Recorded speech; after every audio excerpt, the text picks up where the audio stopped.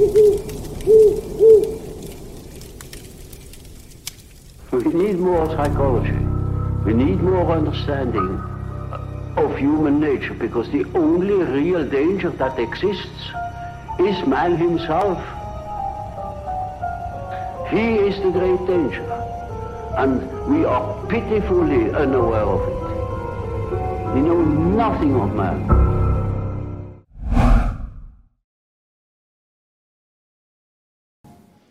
Now, the reason we are here today in this room with H5N1, highly pathogenic influenza, and we're not in this room discussing so many of the other gain-of-function research that we do, and we're not in this room discussing so many of the other gain-of-function research that we do, is because naturally occurring HPAI, H5N1 viruses cause a reported almost 60% mortality in humans, which triggered a concern, understandably, clearly, that if you give a gain of function of a pathogenic virus to make it more transmissible, that's a whole different story than some of the other things we faced. So let's get down to what happened. Very briefly, you know historically, and I'm going to go very quickly through the historical perspective that brought us here today.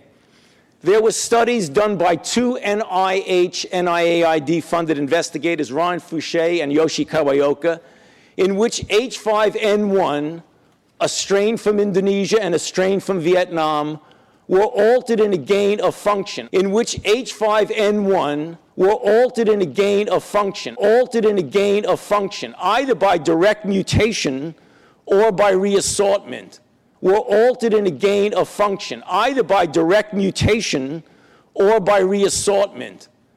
And by passage in ferrets, the mammal model for this virus, for humans, there was an increase in fact, a development of aerosol transmissibility in a mammal which this particular virus did not have. There was a development of aerosol transmissibility,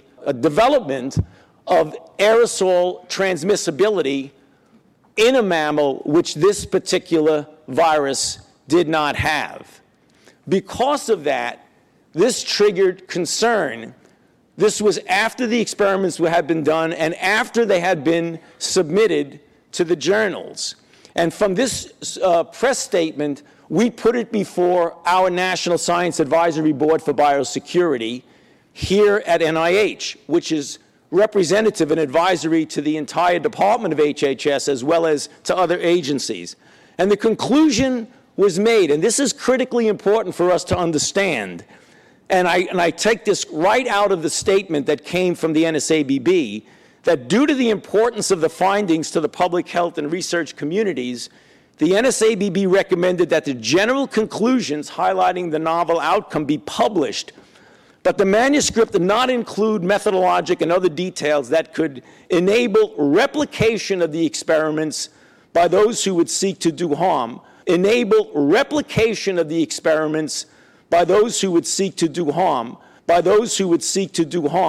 What also was discussed that might accidentally be released, So it is not just people who would deliberately do harm. As Sally mentioned, following that, there was an explosion of reaction, sometimes bordering on the very extreme, as shown by this editorial from the New York Times, an engineered doomsday. This is just one, but as some of you may recall, there was a lot of activity talking about worst-case scenarios where the world might be destroyed. In that setting, the influenza community voluntarily imposed upon themselves a pause of 60 days from January 2012 on any research involving highly pathogenic avian influenza virus, leading to the generation of viruses that are more transmissible in mammals. That was supposed to be a 60-day, and as you know, the moratorium is still in place, the voluntary moratorium on the part of the investigators. But soon thereafter, there began to be an open discussion clarifying that research in different fora outside of the NSABB. The NIH and the CDC, because we do similar work, also agreed that we, in our own intramural investigators, we would refrain from these types of experiments and essentially abide by the moratorium that was signed on by a significant number of our extramural investigators. And I'm talking about the investigators at NIAID and other institutes as well as the CDC. From there came open discussion. Many of you remember the meeting in Geneva in February of 2012, where importantly new data were presented and even more importantly original data was substantially clarified, which led that group, which was predominantly influenza people, with a consensus to delay publication, but ultimately to publish them after there had been some more emphasis and discussion of safety, public health, and communication issues, but also they recommended to extend the moratorium in order to have further discussion, as well as reaffirming the PIP agreement. Then back in the United States, what happened was a series, as you can see from the dates on these, of open discussions in different forums. There was a meeting sponsored by the ASM on biodefense, shown here, the people who were a part of the panel, myself included, Bruce Alberts of Science, Mike Osterholm of the NSABB, and Ron Fouché, one of the investigators. And we discussed openly the situation of the publishing of these data and the experiments that would be performed. The NSABB re-met the next month, and they examined the revised manuscripts with the clarification of data, and they voted unanimously to have Kawaioka manuscript be communicated in full, and in the 12-6 decision also that the Fouché manuscript be communicated after appropriate scientific review and revision, which, as you'll see in a second, actually occurred. Then we had a National Academy of Science workshop where we looked at the lessons learned. How did we get to where we were, and what do we need to do in the future to proceed in a responsible manner? The next day, the publication of the manuscripts occurred, as shown here in the Nature and Science titles. But the discussion continued, and one of the questions that was asked by the investigators, since this was a voluntary moratorium on their part, is how long is this moratorium going to go on, and what are really going to be some of the guidelines that we could actually follow on the basis of this? We at NIAID, being the major funders of most but not all of these people, we obviously were connected to that because they wanted to know, since you're our major funders, what kind of research will you fund? There was a major meeting of the Centers of Excellence for Influenza Research and Surveillance this past summer, at the end of July and the beginning of August. And as many of you know, I went up there to address the group.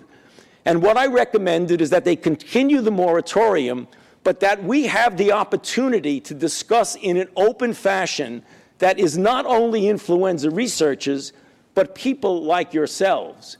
And in fact, the transcript edited of my discussion at the Sears was recently published in MBio, in which I referred to this workshop.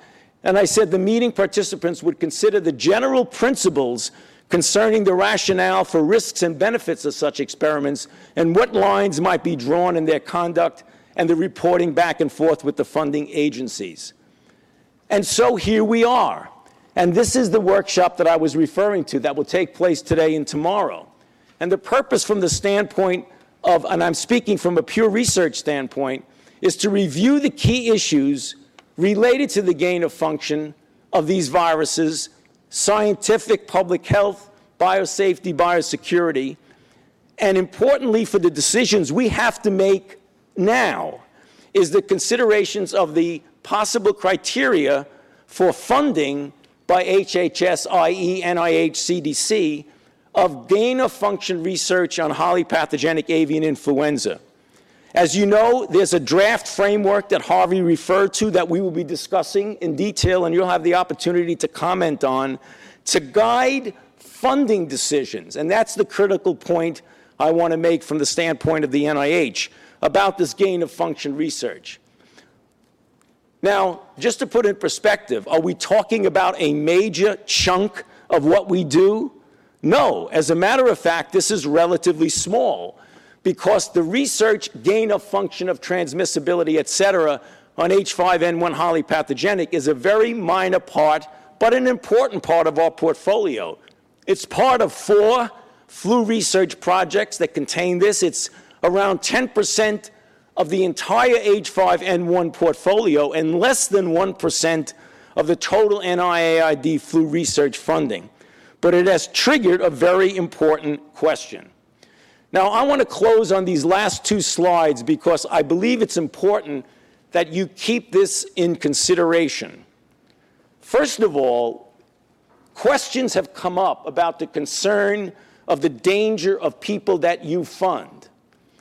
NIAID, NIH, certainly CDC, only funds and conducts gain-of-function research on H5N1 highly pathogenic avian influenza viruses for researchers who are highly trained, skilled, experienced, and adequately regulated. This issue has not been a major concern about the investigators, certainly the ones that I just mentioned, who clearly fall into that category. That was not the concern. The concern was that the products or information that were generated by these experiments might be used by others in a way that could harm society, either carelessly, in an unregulated fashion, by inexperienced people, or even by deliberate misuse. Now, there are some disagreements, and we've heard them in the broad discussion in those months that went from the time of the moratorium until now. There's disagreements as to the scientific and/or public health value of these experiments. But I believe the people who feel that they shouldn't be conducted are in the minority. But I believe the people who feel that they shouldn't be conducted are in the minority. But I believe the people who feel that they shouldn't be conducted are in the minority. Did anyone ask you or me? Are we, the over 6 billion people known as the general public, what you call the minority? Did anyone ask the entire human population of Earth if these potentially deadly, completely anti-nature, anti-scientific, gain-of-function, dual-use studies should continue to be done? Is this the first time you've even heard of this? Because even the most concerned members of NSABB felt that the experiments should be done, but the distribution of the knowledge should be restricted. Now, here comes the rub. As of today, there is no mechanism to provide restricted access to information regarding research funded by NIH. So if NIH funds a grant, it is assumed that the results will be published. The only mechanism for restricted access is classification right now. NIAID does not, nor will we fund or do, classified research. So really the fundamental question with regard to our involvement is, and the discussion in general, is the issue is the risk to global health of the work that we fund, the risk of not funding that research versus the risk to the global health of the information harming society. That really is the critical question. So therefore, even though, as Harvey said, there are going to be no conclusions or consensus, from our standpoint, the question is, should or should we not fund this research? And that's the thing that we're going to be concentrating on in the discussions that occur. Thank you very much. Oh, riddle me this. When has Dr. Fauci spoken about this gain-of-function dual-use bioweapon research on SARS, MERS, flu, and apparently every other viral disease known to man in any of his 2020 public speeches and reports, standing right next to President Trump regarding this man-made SARS-2 COVID-19? Good morning, everyone. By way of introduction, I'm Amy Patterson. I've had the pleasure of emailing many of you in the room. In a phrase, we are here because of scientific responsibility. And while collectively we bring a broad, diverse range of expertise, from infectious disease expertise, epidemiology, public health, countermeasure development, safety, security, ethics, agriculture, law, we bring a wealth of diverse perspectives and opinions on the topic at hand. We as a scientific community don't know what we're doing, so it's really important to, it's true, I know. Yeah. But what we share is a common interest in advancing scientific understanding, but first and foremost, a desire to protect public health. And underpinning that common interest is a shared value, a value that when we conduct science, it's important for us to not only think about its aims, its purposes, but also about its implications, its potential repercussions for society. And that's essentially why we're here today. As Tony mentioned, the focus of this meeting is what we're referring to as gain-of-function research. And in the context of this meeting, we are referring to research that will confer new biologic properties, research that will confer new biologic properties by enhancing the transmissibility, enhancing the pathogenicity, or potentially expanding or altering the host range, that will confer new biologic properties by enhancing the transmissibility, enhancing the pathogenicity, or potentially expanding or altering the host range of highly pathogenic H5N1. And as Tony mentioned, the reason that is the focus of this meeting is because case reports to date, particularly since 2003, have underscored the high human mortality associated with human infection with this virus. The high human mortality associated with human infection with this virus. So the notion of potentially conferring additional biologic attributes to this agent is really what underscores the concern today. Conferring additional biologic attributes to this agent is really what underscores the concern today. As Tony mentioned, researchers in this community of work demonstrated their commitment to responsible science by declaring a pause on the research, a pause on research that would increase transmissibility of high-path H5. That pause has been in place since January of this year, and we're just about to close out 2012. The community is seeking guideposts for its own path forward. And while this meeting is not going to make a decision per se about that pause, we believe that the discussions here today will illuminate the guideposts that are sought for by that community. And importantly, this meeting is going to provide a wide range of perspectives, hopefully ideas, concepts that we haven't yet thought of, that will inform the Department of Health and Human Services as we finalize our framework for how we will approach making decisions about which of this research we will support, if any, and if we do support it, under what conditions will it be funded and supported.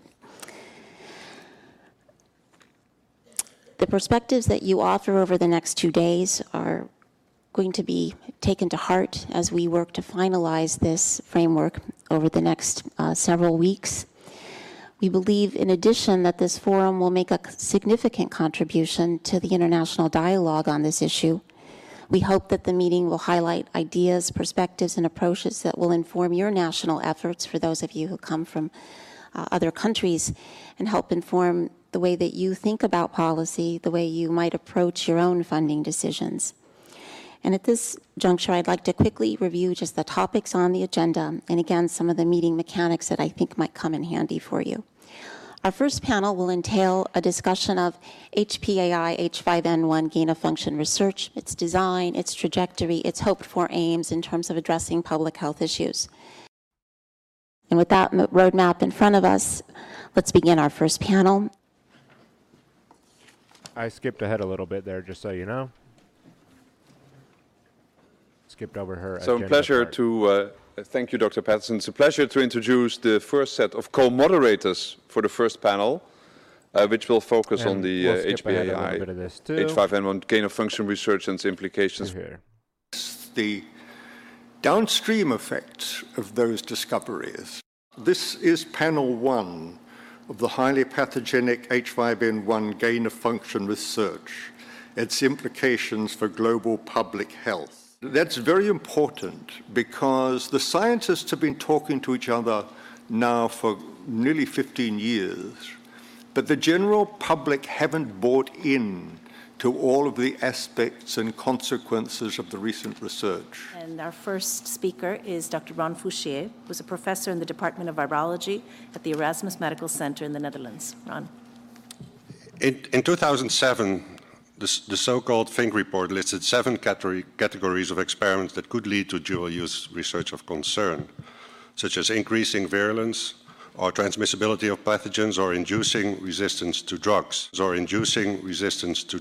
such as increasing virulence, or transmissibility of pathogens, or inducing resistance to drugs. And those are the issues that are discussed today. This list contains 5 or 6 categories of research that have been used in H5N1 virus research to date. The reason why so many categories have been used is that this list of 7 of the Fink report exactly represents the research agenda of the infectious disease field. When outbreaks with novel pathogens occur, whether it's enterohemorrhagic E. coli or SARS or pandemic H1 or highly pathogenic H5N1, infectious disease specialists get asked the same question time and time again. Why does this pathogen cause such a severe disease, and why does it kill humans? Can this pathogen be transmitted between humans, and via which routes? Can this pathogen adapt further and infect additional hosts or cause different types of disease? Which drugs that we have work, and can the pathogens become resistant to these drugs? To answer these questions, infectious disease specialists have to use gain-of-function research. The HHS proposed framework for H5N1 research indicates that alternative methods exist to answer these questions. And it would be great if that were true. HHS has listed comparative genomics, predictive modeling, and loss-of-function experiments as examples of alternative methods. And although each of these methods can have significant value, none provide the definitive answers to the questions that were asked. These alternative types of experiments mostly yield answers that are partial, suggestive, and correlative. These experiments are therefore generally only performed as a first series of experiments, but the final proof of the pudding has to come from gain-of-function experiments. Yes, Ron, we get it. But this is the equivalent to the logic that in order to know for sure the destructive power and patterns of radioactive dispersal of a nuclear bomb, we must drop one on a large, unsuspecting city. That way we'll know for sure. Gain-of-function approaches have answered numerous critical questions from the public health perspective related to H5N1. And it's important to realize that some of these answers do not result in direct applications, but are critical for the advancement of science and public health on the longer term. Dual use is clandestinely defined here by one of its main purveyors. Some of these answers, he says, do not result in direct applications, but are critical for the advancement of whatever science and public health in the long term means. In other words, the results have nothing to do with the purpose of the actual or current experiment being funded, but are done intentionally for dual use, or in this case, future purposes, because they would not be funded or allowed otherwise. The real problem, as we'll see, is that no one really knows what science means. Science is not the scientific method, but some corporate structure of patented ideas and biological life forms, artificial intelligence, and, of course, artificial life to go along with it. This will all become clear as we progress.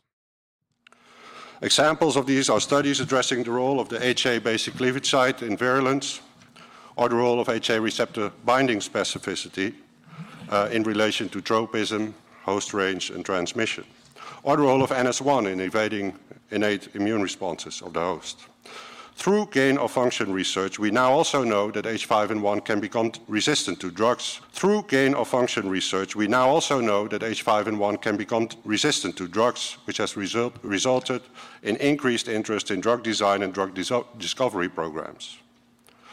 We got to learn that H5N1 can become airborne transmissible in mammals.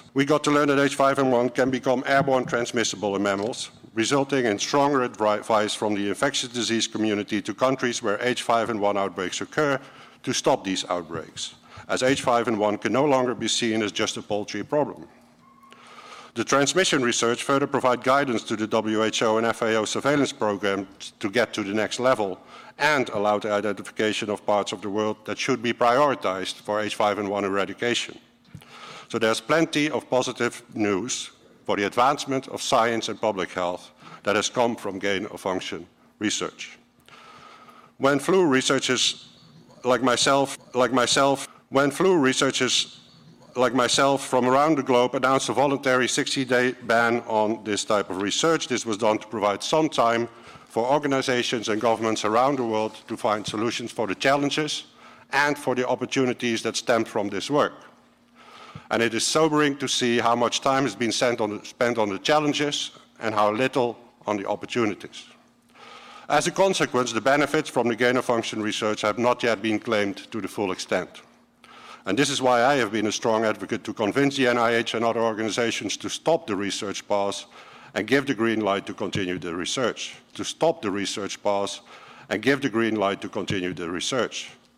We have identified key questions for surveillance, key questions for further fundamental research, and we have generated the tools and reagents to better evaluate vaccines and drug candidates. In my opinion, it is undesirable and perhaps even unresponsible to maintain a ban on this follow-up research. All of this research is aimed to prevent flu pandemics or to mitigate their impact if they cannot be prevented altogether. Here again, we see this sociopathic logical fallacy card being played. We are supposed to believe that force evolving a more virulent, more contagious, more drug-resistant, more deadly, and of course, more patentable, and thus more profitable viruses will help prevent the spread and pandemic potential of the natural viruses we copy and intentionally mutate through gain-of-function research, by causing those mutations that most often cannot even happen in nature in the first place. To compare what happens in the lab to what happens in nature is patently ridiculous. So in summary, I argue that gain-of-function approaches are essential to advance science and public health in general, but certainly for H5N1. Gain-of-function approaches have contributed enormously to advance science and public health. Laws and regulations are in place, and they have been shown to work. Some incremental refinement may be required, but whole new layers of rules and regulations are not needed.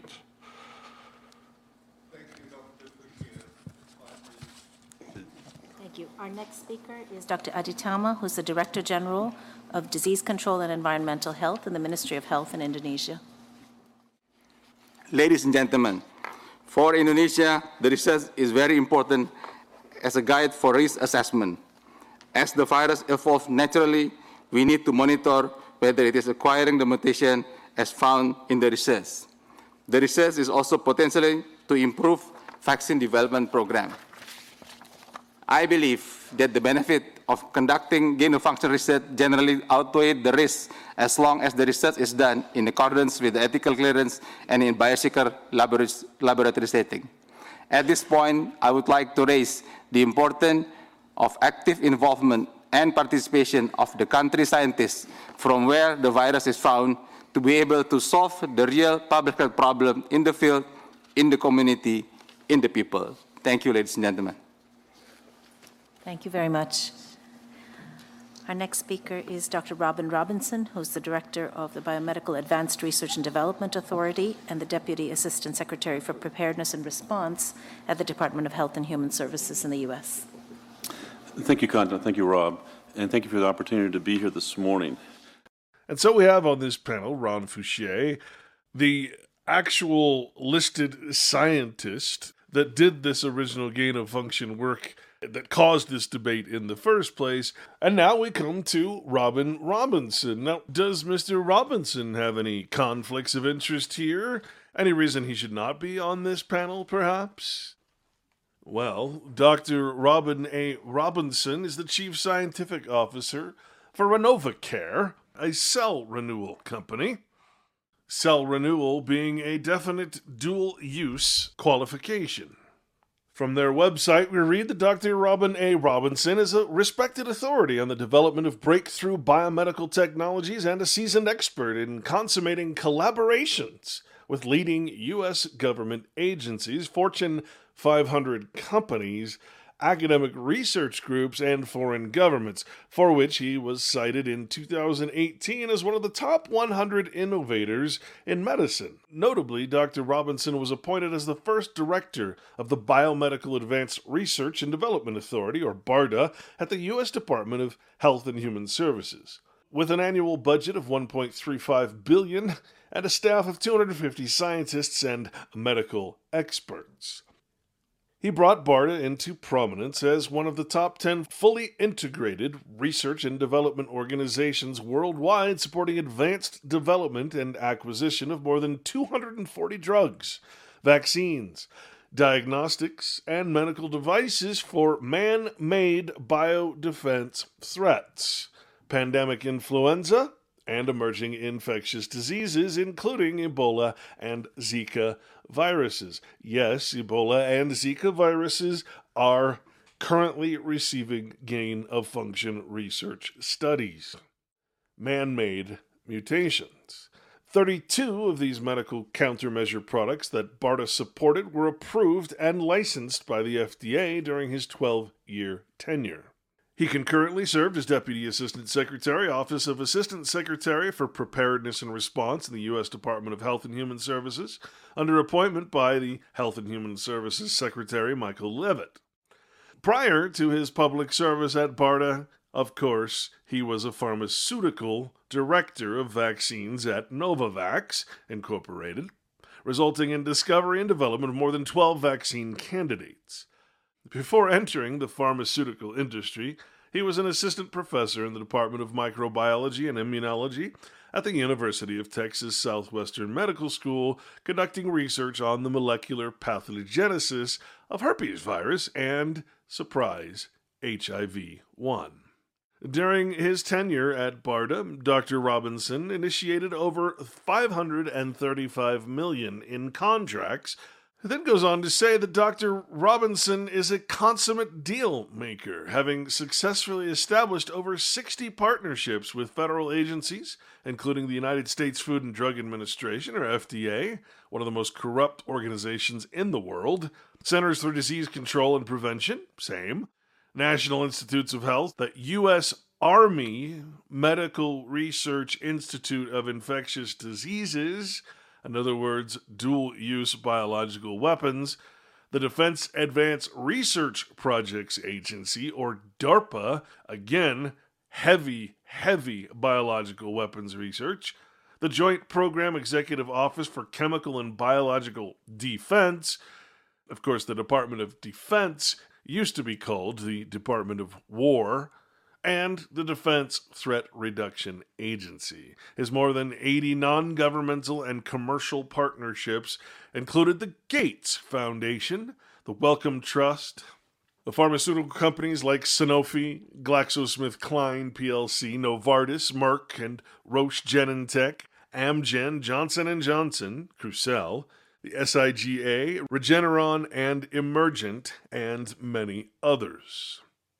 Dr. Robinson has developed collaborations with universities and foreign governments, including the Johns Hopkins University, North Carolina State, and the United Kingdom, Canada, Australia, France, Germany, and others. At RenovaCare, Dr. Robinson is responsible for setting the company's scientific strategy and leading our science and engineering teams in research and development activities. Dr. Robinson is a key participant in new product innovation and development and is charged with advancing the company's technology along with its FDA submission pathway. Just one more case of a pharmaceutical worker going into government, and then back into private practice, using his government connections for profit. Dr. Robinson oversees and directs RavennaCare's strategy, execution, and engagement with government agencies, contract research organizations, academic institutions, and select opinion leaders. Dr. Robinson chairs the RavennaCare Scientific Advisory Board. Now, does this sound like someone who should be deciding on the fate of the entire human population when it comes to dual use, or that is, gain of function research? No sane person could answer in any other way than absolutely not. And yet, here we are in this supposedly public forum. The Biomedical Advanced Research and Development Authority at HHS in the Office of the Assistant Secretary for Preparedness and Response is a new agency established in 2006, but has been at the forefront in making available funds for supporting the development and the availability of countermeasures such as vaccines, antiviral drugs, diagnostics, and medical devices that would be needed in a number of different events, including biothreat events such as anthrax, smallpox, pandemic influenza, and emerging infectious diseases. Relative to this type of research, we have actually done an assessment and we're not able to identify any of our research that was being funded being in dual use. But it's this last area of advanced development of medical countermeasures with H5N1 where we've moved forward with development of cell-based recombinant molecular vaccines and new antiviral drugs. And in that regard, the gain of function activities and research would have a very big effect also in our areas for diagnostics that we work very closely with Centers of Disease Control. And we would benefit greatly by being able to predict what new viruses are circulating and to be able to use the stockpiles that we have made available. Those stockpiles have actually become very operative in the course of immunizing the vaccines, laboratory workers and manufacturing workers for these vaccines that make the H5N1 stockpiles. In addition, those stockpiles of antiviral drugs can be made available to those workers that are at high risk. It's the issue of what are the potential benefits and risks going forward if we weren't to do this research that I call your attention to, especially on the antiviral.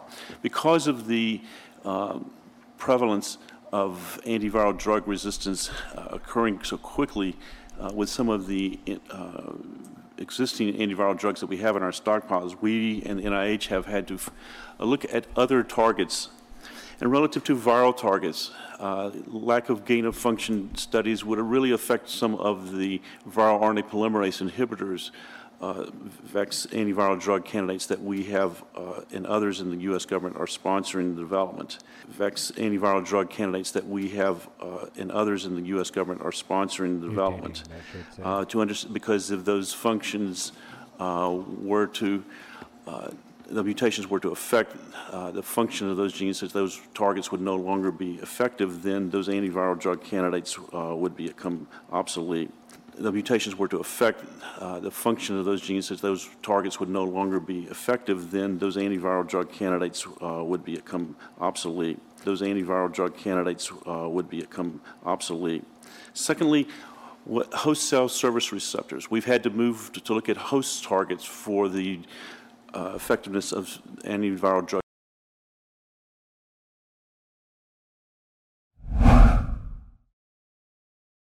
Welcome to Bio-PsyWar, the double-edged developments. This is the fourth slot in the series of the Bio-PsyWar, and one of many as we continue to uncover the research that you've seen there in that excellent documentary that we opened up with by Clint Richardson called Wagging the Dog Part 1, perhaps, meaning that is a 9-hour and 44-minute documentary that you can download and get there for free. And archive that one, I would say, and go through it a few times just to get a better look at some of the meetings and things that go on behind the scenes that you might not be as familiar with in the Bio-PsyWar.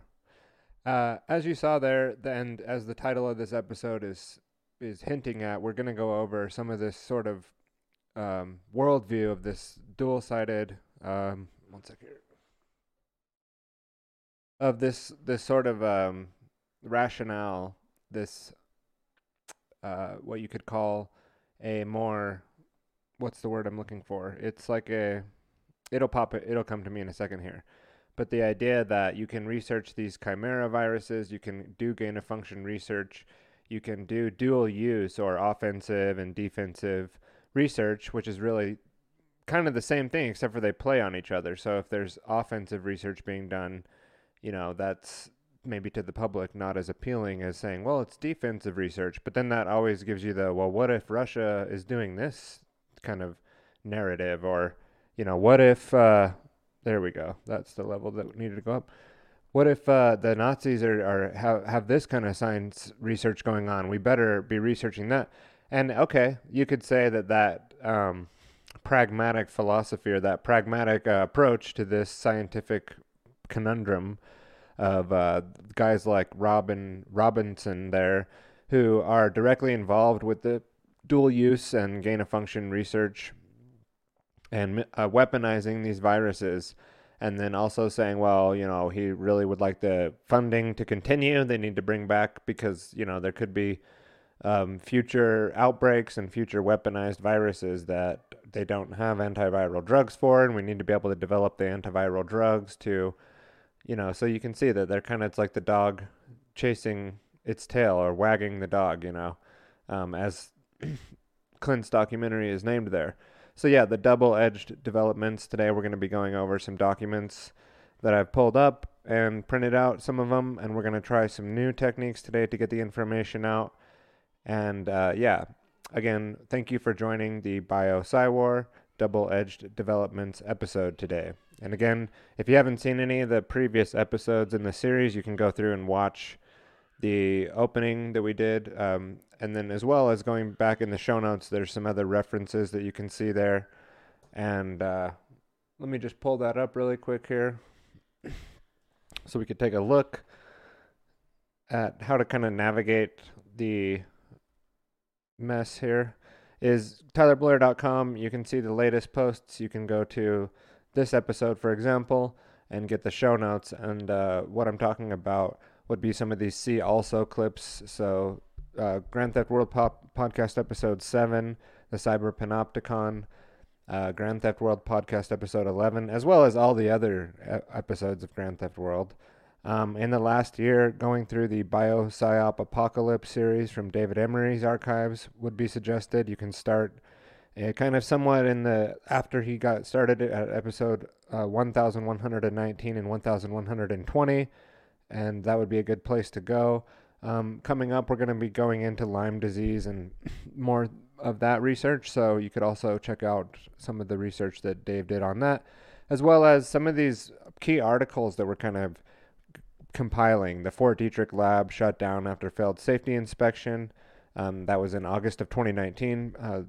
Peter Daszak's Echo Health Alliance connections, as well as, the good article that we read in the second episode of the Bio-PsyOp, second or third, Bats, Gene Editing, and Bioweapons, Recent DARPA Experiments Raise Concern Amid Coronavirus Outbreak, the article there from Whitney Webb over at The Last American Vagabond or unlimitedhangout.com. Today's resources can be found there in the show notes. And yeah, so that's some of the stuff that we should be looking forward to, or be looking for to go through to add to the story, and not just like today's one series as part of the bigger picture. The bigger picture that we've been trying to explore is how the pandemic was really not a man-made, that it was a man-made bioweapon and like a man-made pandemic, and it was released, or leaked. I lean on the side more of this was a released thing, and that it has connections back to the U.S. military, the techno-fascist, the communo takeover currently going on the world, the Great Reset, the monetary economic transition that we're going through, the rapid shift in things that needed to go on to kind of get to this next stage in the process of where we're at in the human saga, this craziness that's been unfolding in the last couple of years. It's only going to get more intense. I feel like we're up for a 10-year sort of battle. Obviously, the battle goes on longer, but this particular series in the battle kicked off, late 2019, early 2020, and we'll be in for what I see as like the 5 horses of the apocalypse. So like the 5 deadly viruses of the apocalypse are going to be continually, pounded with this pandemic thing, with viral outbreaks, with biological weapons, with conspiracy theories, and by the way, I thought it was pretty funny that last week my video got a tag that said I was involved with the Q movement or something. I thought that was hilarious that somehow my information gets mixed in with that. That's like the new, just calling somebody a conspiracy theorist. I've never been into that. I've personally never really even looked into that enough to know what it's all about. Only like a little bit on the edges. But, anyway, probably talking about it too much here would cause a little trip in the matrix here. A glitch in the matrix. So, yeah, I see the virus as being, something that was created, this biological weapon, then released as part of sort of launching the great amplifier that Klaus Schwab talks about, how COVID-19 and the great amplification of all of our agendas, as he's wearing his Lord of the Sith outfit. There was a hilarious video that we may be playing in the Grand Theft world, so I don't want to spoil it here. It was from Band.video. You can go check out that Lord of the Sith video. Maybe I'll drop it in the show notes tomorrow after we've because we might use that as a piece in the segment tonight, so I don't want to spoil it here. And other than that, Grand Theft World Podcast Episode 9, I would also go check out. We're going to be going over a clip from that today in the intermission. And, just because I'm questioning something or even making a theory, and then I'm going to be breaking it down and going through it over the next period of this series, doesn't mean that I'm making claims that are in concrete, and doesn't mean that I'm not going to learn and change and grow the theory in my kind of thesis that I just put forward there. As time goes on, I'm open to the evidence. The evidence that we're going to be uncovering and that we've been uncovering is to support that. And just because I'm doing that doesn't mean I'm calling anything fake or saying that people aren't getting sick or not sympathetic to that fact. Not saying that there aren't serious matters to be addressed.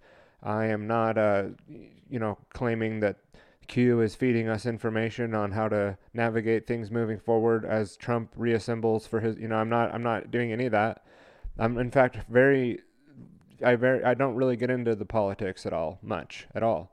As far as it relates to the research that I do, we will. But I don't believe in politics. I'm not political. I don't have a political party, and so that's we don't need to go too far into that. But let's go ahead today, and we'll just jump right in to what we wanted to go through. Now, all these documents you can find in the show notes, and if we go to this, you can see this next document that I'm going to go and read through is online. I have printed it out here, and it's called Discernment Between Deliberate and Natural Infectious Disease Outbreaks. You can find this on the NCBI nlm.nih.gov website. And let's go ahead and jump over to the book cam, where we may have to just get this straightened out a little bit and move this over here. Zoom in. Thanks for bearing with me. And I will just drop out of the way for now. All right, starting on page 1 here. This is from August of 2006. And then I think there was some publication of it in 2007, and it was accepted in May 24. And we'll just read through the summary and the first page here. And this says, the public health authorities should be vigilant to the potential for outbreaks deliberately caused by biological agents, in parentheses, bioterrorism. Such events require a rapid response and incorporation of non-traditional partners for disease investigation and outbreak control. The astute application of infectious disease epidemiological principles can promote an enhanced index of suspicion for such events. We discuss epidemiological indicators that should be considered during outbreak investigations, and also examine their application during bioterrorism incidents. An accidental release of an agent, outbreak of infections that were alleged to have been deliberately initiated, and a model scenario. The Grunau and Fink epidemiological assessment tool is used to examine these historical events and the model scenario. Let me just get this closer here. The result received from the analysis, coupled with the understanding of epidemiological clues to unnatural events and knowledge of how to manage such events and aid in the improved response and resolution of epidemics. So again, they've opened up, this is the discernment between deliberate and natural infectious disease outbreaks from the NIH. There's a number of people that contributed to this that you could read about there, and they're going to go through how to discern, some of the more naturally occurring versus like some intentional biowarfare release of a bioweapon. So in the introduction here, we'll read successful management of infectious disease transmission in a population, whether naturally occurring or deliberately caused bioterrorism, is directly related to event recognition. In Yugoslavia, in 1972, one unrecognized smallpox case led to 11 unrecognized secondary cases. Within weeks, a massive vaccination effort and border closure occurred in response to the 175 smallpox cases and 35 subsequent deaths. Early recognition of secondary cases may have significantly modified the eventual outcome. One simulation study of a smallpox outbreak showed that the more rapid the intervention, including quarantine and vaccination, the greater the chances of halting disease spread. It is unlikely that a bioterrorism event would be considered initially by medical professionals, especially if the disease presentation is similar to other diseases that might be expected to occur, such as seasonal influenza. Surprised I didn't highlight that last sentence. And I was having an issue with my typical writing hand during the time that I was highlighting this, so I had to apologize ahead of time for some of the highlighted notes here, as they're not exactly on target, and even there, I'm still having somewhat of an issue there. That's okay. That's why we didn't do the stream yesterday. Okay. So just continuing on with the introduction from the discernment between deliberate and natural infectious disease outbreaks from the NCBI, you can find on the NIH.gov website. Physicians are taught to consider common illness and may diagnose an epidemic disease before a new or emerging disease, a laboratory accident, or deliberately caused epidemic. Therefore, care providers should have some familiarity with those diseases expected to when caused by bioterrorism agents, and a healthy index of suspicion, unquote, if they are to recognize an event early enough to make significant modifications to the outcome. This review presents three categories of epidemiological case studies that illustrate deliberately caused epidemics and accidental release of biological warfare, or BW, agents. The natural outbreak that may mimic bioterrorism. Potential epidemiological clues are provided to discern more ably deliberately caused outbreak.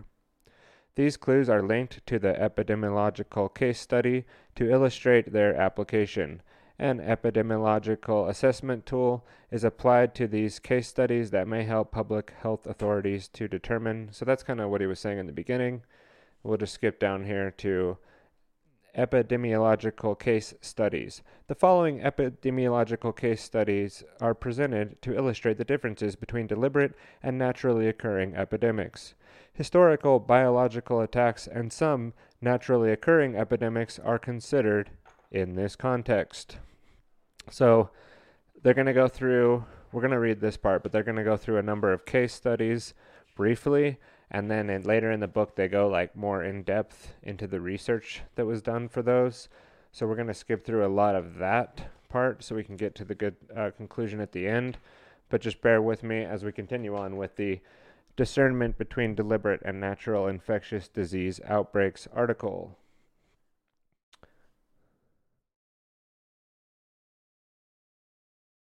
Okay, deliberate epidemic bioterrorism. The first three studies were deliberately caused bioterrorism events that occurred in the United States.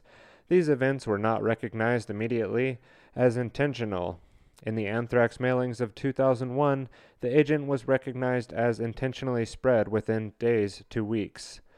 This is a dramatic improvement over a 1984 Salmonella outbreak in Oregon, which was not recognized as bioterrorism for over a year. Salmonella.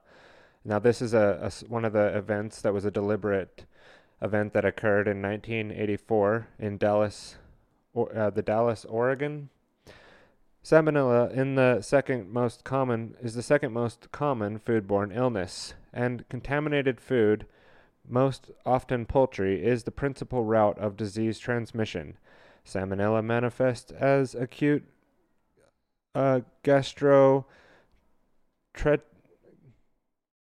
gastrointestinous with fever. Sorry, I probably just butchered that.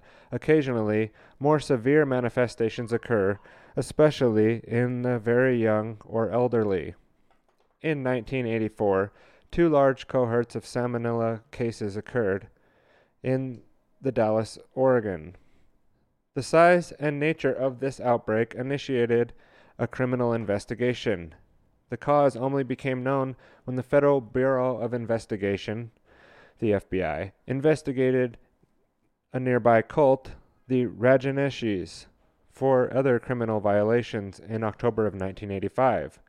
A vial containing a culture of Salmonella trimerium was discovered by authorities in the Ranchinishi Clinic laboratory.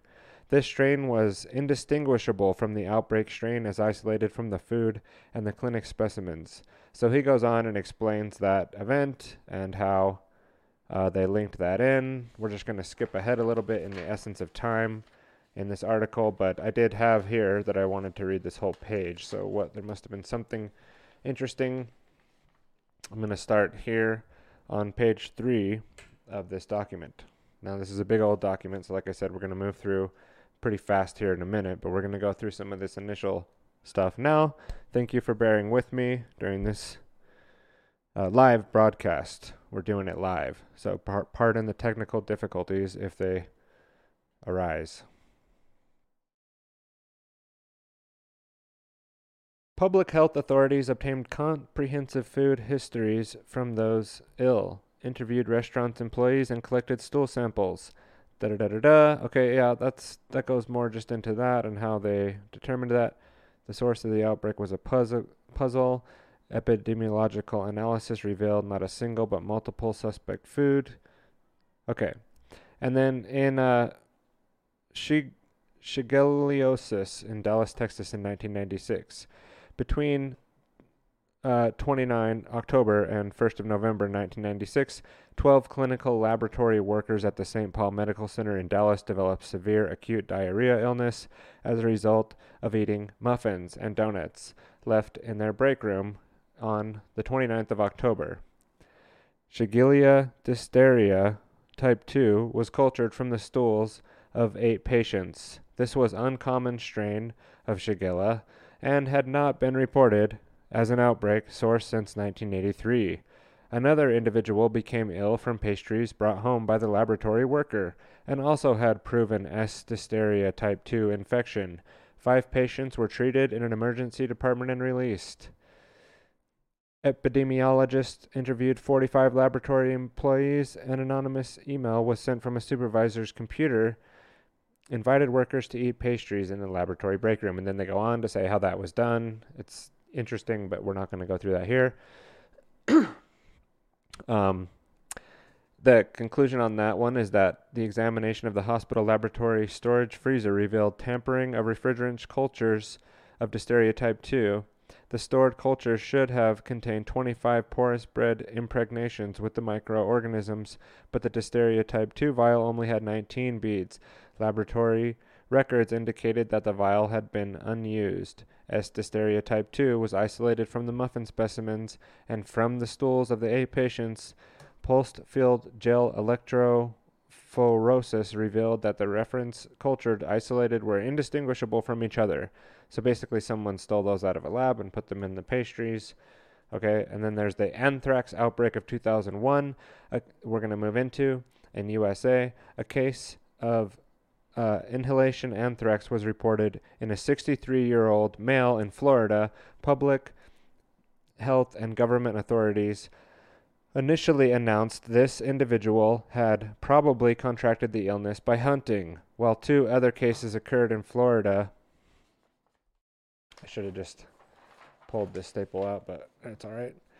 Another case of anthrax via cutaneous exposure was identified in a female employee at the NBC News in New York City. Investigators then realized that exposure had occurred from anthrax-containing letters placed in the mail on October 15th. Placed in the mail. On 15th of October, a Senate Majority Leader received an anthrax-containing letter, which led to the closure of the Hart Senate office building in Washington, D.C. By the end of the year, anthrax-laden letters placed in the mail had caused 22 cases of anthrax, 11 from inhalation, all confirmed, 11 cutaneous, 7 confirmed, 4 suspected, and 5 deaths, mostly among postal workers, and those handling mail. A 12th case of anthrax related to these mailings occurred on March 2002 with Texas Laboratory, where anthrax samples were processed. Okay, so you guys probably, most of the people watching this show would probably remember that event. Maybe there's some younger folks here that don't remember that. I guess I'm getting kind of old, so it's very possible. I even have some acquaintances that I probably do watch the show that aren't old enough to necessarily remember living through that, which is interesting. But yeah, so we'll just continue on here in the discernment between deliberate and natural infectious disease outbreaks. And it's going to go into accidental release of biological agent. Okay, so then it goes through. Now, again, sometimes it's hard for me to tell how long these things are going to take to read through as I'm going through it and reading it. But they go through and talk about the accidental release of biological agents. There's this anthrax release in 1979 in the Soviet Union. That's quite interesting to go through, and I believe there's actually some controversy around this, whether or not this was accidental. I had something highlighted here, natural outbreaks that mimic deliberate epidemics. So let's just read through this portion here. We'll get out of the way. This is at the bottom of page 4. Although the following are examples of naturally occurring outbreaks, they provide epidemiological clues that should raise an index of suspicion of an international outbreak. These naturally occurring outbreaks share features with intentionally generated outbreaks. Subsequent to the 1999 West Nile virus outbreak in New York City, suggestions were made that a biological weapon had been released covertly by Iraqi operatives. These allegations occurred because documentation existed that the CDC had provided Iraq with various biological agents from 1984 to 1993, including Yersinia pestis dengue and West Nile virus. The American Type Culture Collection, ATCC, had shipped C. botulinum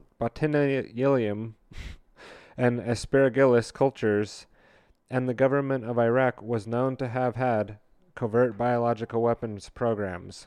Similar to allegations of covert use of biological weapons were made during the 1999-2000 Kosovo tularemia outbreak. Now I think I cut the top off while I was reading that. I might just read that again, that part. So the highlighted part I had there.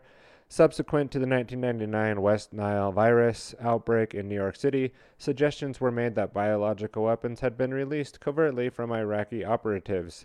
These allegations occurred because documentation existed that the CDC had provided Iraq with various biological agents from 1984 to 1993, including Yersinia pestis dengue and West Nile virus. The American Type Culture Collections ATCC had shipped C. botulinum and aspergillus cultures, and the government of Iraq was known to have had covert biological weapons programs. Similar allegations of the covert use of biological weapons were made during 1999 to 2000 Kosovo tularemia outbreak. Now, that was highly interesting, right? So the CDC, according to this document, and these sources are here, and this is a NIH.gov primary document, sourced from their website that I printed out here, saying that the CDC was aware that Iraq had biological weapons based on the fact that they had given it to them. And you could read more about the West Nile virus section here. This is highly interesting as well. We're going to skip through that for now. I had to read the bottom of this. Unusual, on the bottom of page 5, of discernment between deliberate and natural infectious disease outbreaks. Unusual outbreaks of zoonosis or vector-borne diseases may occur readily in war-torn or crisis-afflicted regions that have been caused intentionally. Starting over. Unusual outbreaks of zoonosis or vector-borne disease may occur readily in war-torn or crisis-afflicted regions that have previously been free from these diseases. Speculation may arise that these epidemics have been caused intentionally. Many biological agents are zoonotic pathogens, including the category A biological weapon pathogens, Franciscilla tularnosis. You can tell I'm not very good at reading these long medical terms. Unsubstantiated statements by the head epidemiologist at the Kosovo Institute of Public Health concerning unidentified ampoules and powders found near various wells added to a perception of biological weapons use by Serbia forces. F. tularnosis, Biova tularnosis type A, found primarily in North America, is highly pathogenic for humans and had been developed as a biological weapon. Disease progressions often follow an acute and severe course, with pneumonitis prominent. Tularemia is naturally transmitted to humans through skin lesions of those handling diseased rabbits or ingesting contaminated water or food from bites of infected arthropods or inhaled of infectious dusts. Okay, skipping ahead. I wanted to read the top of this page. That's interesting. Thank you. Okay, reading from the top of page 6, that disease is less, or that BW is less pathogenic and found through the entire northern hemisphere. To further complicate matters, in 1998, a type A tularemia had been documented in arthropod populations in nearby Slovak Republic. And they go more into that on that page. I am going to skip ahead a little bit, and this is a very interesting part. We're almost through. I'm going to get to this part and then a few other parts in this big document. And thank you for your patience as I struggle through reading some of these more complicated like medical terms and words and doing it live with the nice book cam here. I am in the room. I just figure I'd get out of the way while reading into the more like thick documents. And that's basically what we're doing in the Bio-PsyWar, is going through and documenting the evidence that of making my claim, right? I've made a claim that this appears to be an intentional release of a biological weapon. And, you know, when I'm talking about what happened in the current plague that's ongoing from 2020 onward into 2021, you have some people in the world making claims that, you know, we're coming out of it by April, we'll be back to normal. And then you have other people like Anthony Fauci who are claiming that things aren't going to be back to normal until 2022. So we're just trying to make sure we can understand as much information as is available to go through and document the most important facts that we come across here in the live streams, and then continue on down substantiating the claim, as I think it will become more apparent what I'm putting forward as time goes on anyhow. But we might as well help people along the process, which is the idea of the Bio-PsyWar in the double-edged developments. In the event of a deliberately caused epidemic, the number of casualties may be small, reading from page 6 here, in the discernment between deliberate and natural infectious disease outbreaks, and therefore unrecognized and intentional as intentionally infected. Moreover, individuals may disperse throughout the country before they become ill and seek medical care. Care providers should be aware of the potential clues that may be red flags that something unusual has occurred. While these clues may occur with natural outbreaks and do not necessarily signal a deliberate attack with biological agents, they should heighten one's index of suspicion that an unnatural event has occurred. Clue number 1. A highly unusual event with a large number of casualties. Naturally spread illnesses may cause a large group of ill individuals. However, large outbreaks should merit particular attention, especially when there was no plausible natural explanation for the cause. In 1984, Salmonella outbreak in the Dallas, Oregon is an example of this. Clue number 2. Higher morbidity or mortality than is expected. A higher morbidity or mortality than is typically observed for a particular disease may provide a clue as it's to unusual event. The biological agent may have been altered for greater pathogenicity, or individuals could be exposed to a higher inoculum than would be natural. Additionally, if the disease should be sensitive to certain antibiotics but displays resistance, then possibly resistance was genetically engineered. The cases of anthrax at Sverdlovsky had high mortality.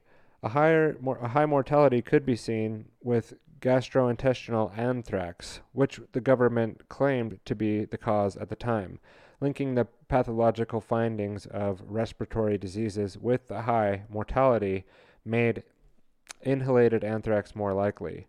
Clue number 3, that potential epidemiological clues to the deliberate epidemic. Clue number 3, uncommon disease. Many infectious diseases have predictable distribution based on environmental hosts and vector factors. One should consider a disease outbreak uncommon for a geographical area as having been unnaturally spread. concern should be heightened if the disease requires a competent vector for spread, and that the vector should not and that the vector is not thought to be present. So that's all highly interesting, I think. Naturally have in fact occurred in novel geographical locations. Examples include the appearance of the West Nile virus in New York City in 1999, and also bubonic plague cases in New York City in 2002.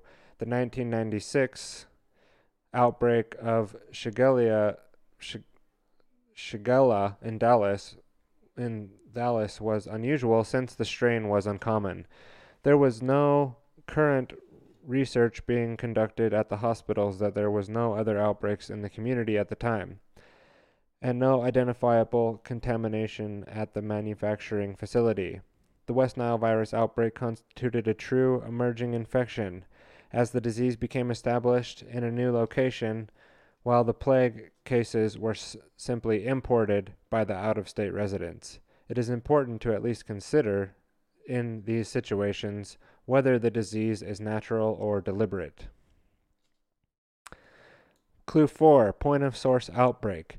In addition to intentional events, dates of onset would probably depict a point source outbreak curve. This shows a fairly quick rise in cases, a brief plateau, and then an acute drop. The curve might be somewhat compressed due to the individuals being exposed more closely in time, i.e., seconds, minutes, or of each other.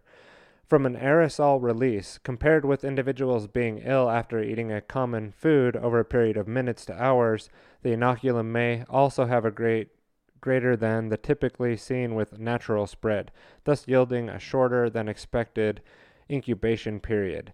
The 1979 anthrax epidemic in Sverdlovsk was a point-of-source release. In addition to Shigella outbreak in Texas demonstrated a classical point-source curve. The U.S. anthrax mailings presented a different kind of point-source outbreak. What made that situation unusual was that the actual point source, the letters, were traveling through the mail system. That led to an outbreak pattern with individual cases spread over time and distance in multiple states, it says. All right. Thanks for bearing with me while reading through this document here. Clue number 5, multiple epidemics. Multiple perpetrators in collaboration could release a single biological agent at various locations, or even multiple agents from multiple locations. Hence, should simultaneous epidemics occur at different locations with the same or multiple organisms, one should consider an unnatural source. The 1984, so that goes on to give some examples of that. Clue number 6, lower attack rates in protected individuals. This clue applies to military populations and also to those building and filtering air supply. For example, if a group wore military-oriented protective posture, MOPP, gear, or other devices that protect airways such as high-efficiency particular air HEPA filter masks stayed in HEPA filtered tent and had lower rates of illness than unprotected groups in the same geographical area, this should prompt consideration of exposure to aerosolized agents. And as we saw, that's some of the gain-of-function research that they were doing was attempting to aerosolize SARS and MERS and things like that. So a lot of this stuff here does explain COVID, I think. These clues are giving an example of what it's like to witness a biological attack on the entire planet. I know that that's, me just like adding that in there and while jumping to the conclusion right away, but, let's just continue on with these. Dead animals, reverse spread, those are the additional clues there. Let's go ahead and skip forward.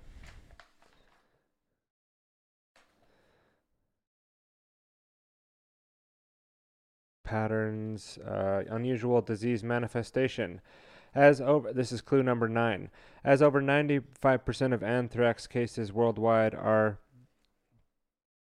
cutaneous, even one case of inhalation anthrax should be considered an unnatural event until proven otherwise. It is illogical to suggest that 66 deaths resulting from an outbreak of inhalational anthrax in Sverdlovsk, that's how I'm going to say it, okay, in 1979 was from a natural source. The same applies to cases of inhalation and cutaneous anthrax occurring in multiple states at the same or similar times. Pneumonic plague or bubonic plague cases may be suspect if most cases are the bubonic form. Oh, okay. Pneumonic plague should be... Let me just start that over. Pneumonic plague cases may be suspected if most cases are the bubonic form, since pneumonic and telomere, e.g., had occurred in 2000 natural outbreak in Martha's Vineyard in Massachusetts, could also result from aerosol release of the F. tularensis. This manifestation should also be suspect. Okay, and then let's just read clue number 11 if we can get through it. Direct evidence of a perpetuator leaving evidence would make determining the intentional cause of illness easier. The evidence could be a letter filled with anthrax spores in 2001 in the United States, the discovery of the spray evidence in another vehicle used for an agent's spread, such as contaminated food, as with Salmonella in Oregon and Shigella in Texas. Samples from the suspect device can be compared with those victims to verify they have the same strain or organism. Okay, and then now it's going to go through more of a deep dive review that I spoke about, where you could actually read more about those cases. And so we're going to skip through that.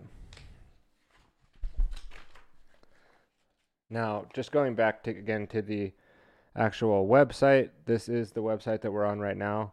This is the discernment between deliberate and natural infectious disease outbreaks in CBI, the nlm.nih.gov.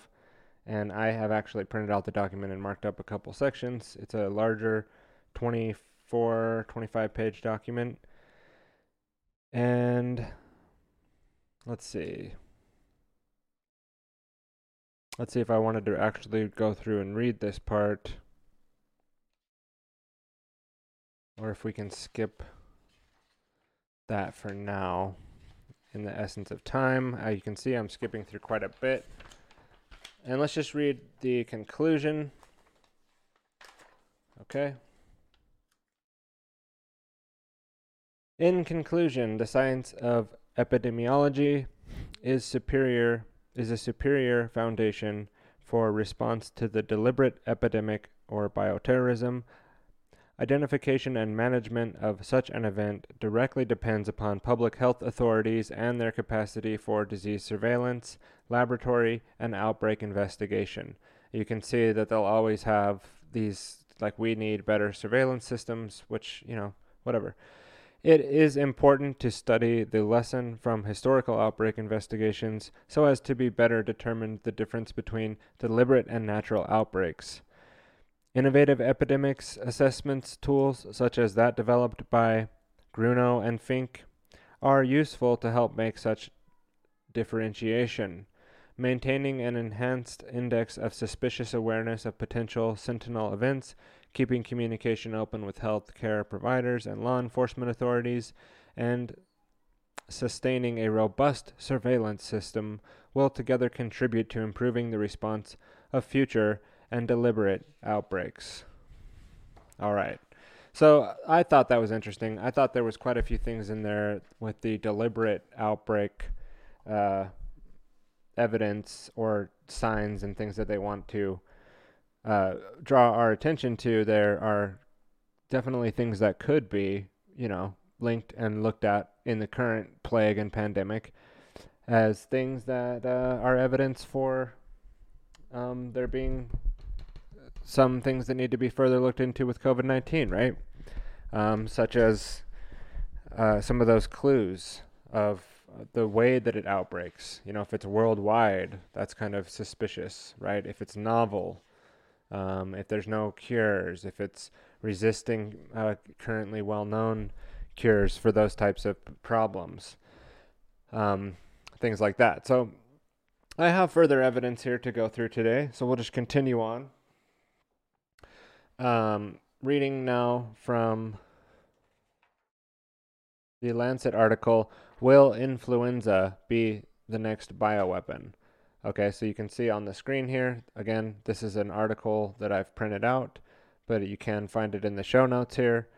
And we're adding this to the evidence of what we're putting forward. This is from September of 2003 from the infection.thelancet.com. The Lancet, I don't know why I'm saying the Lancet Infectious Disease Volume 3. Okay, for personal use only, the reproduction, okay, let's just go to the article that I have printed out on the screen here, and I'll get out of the way.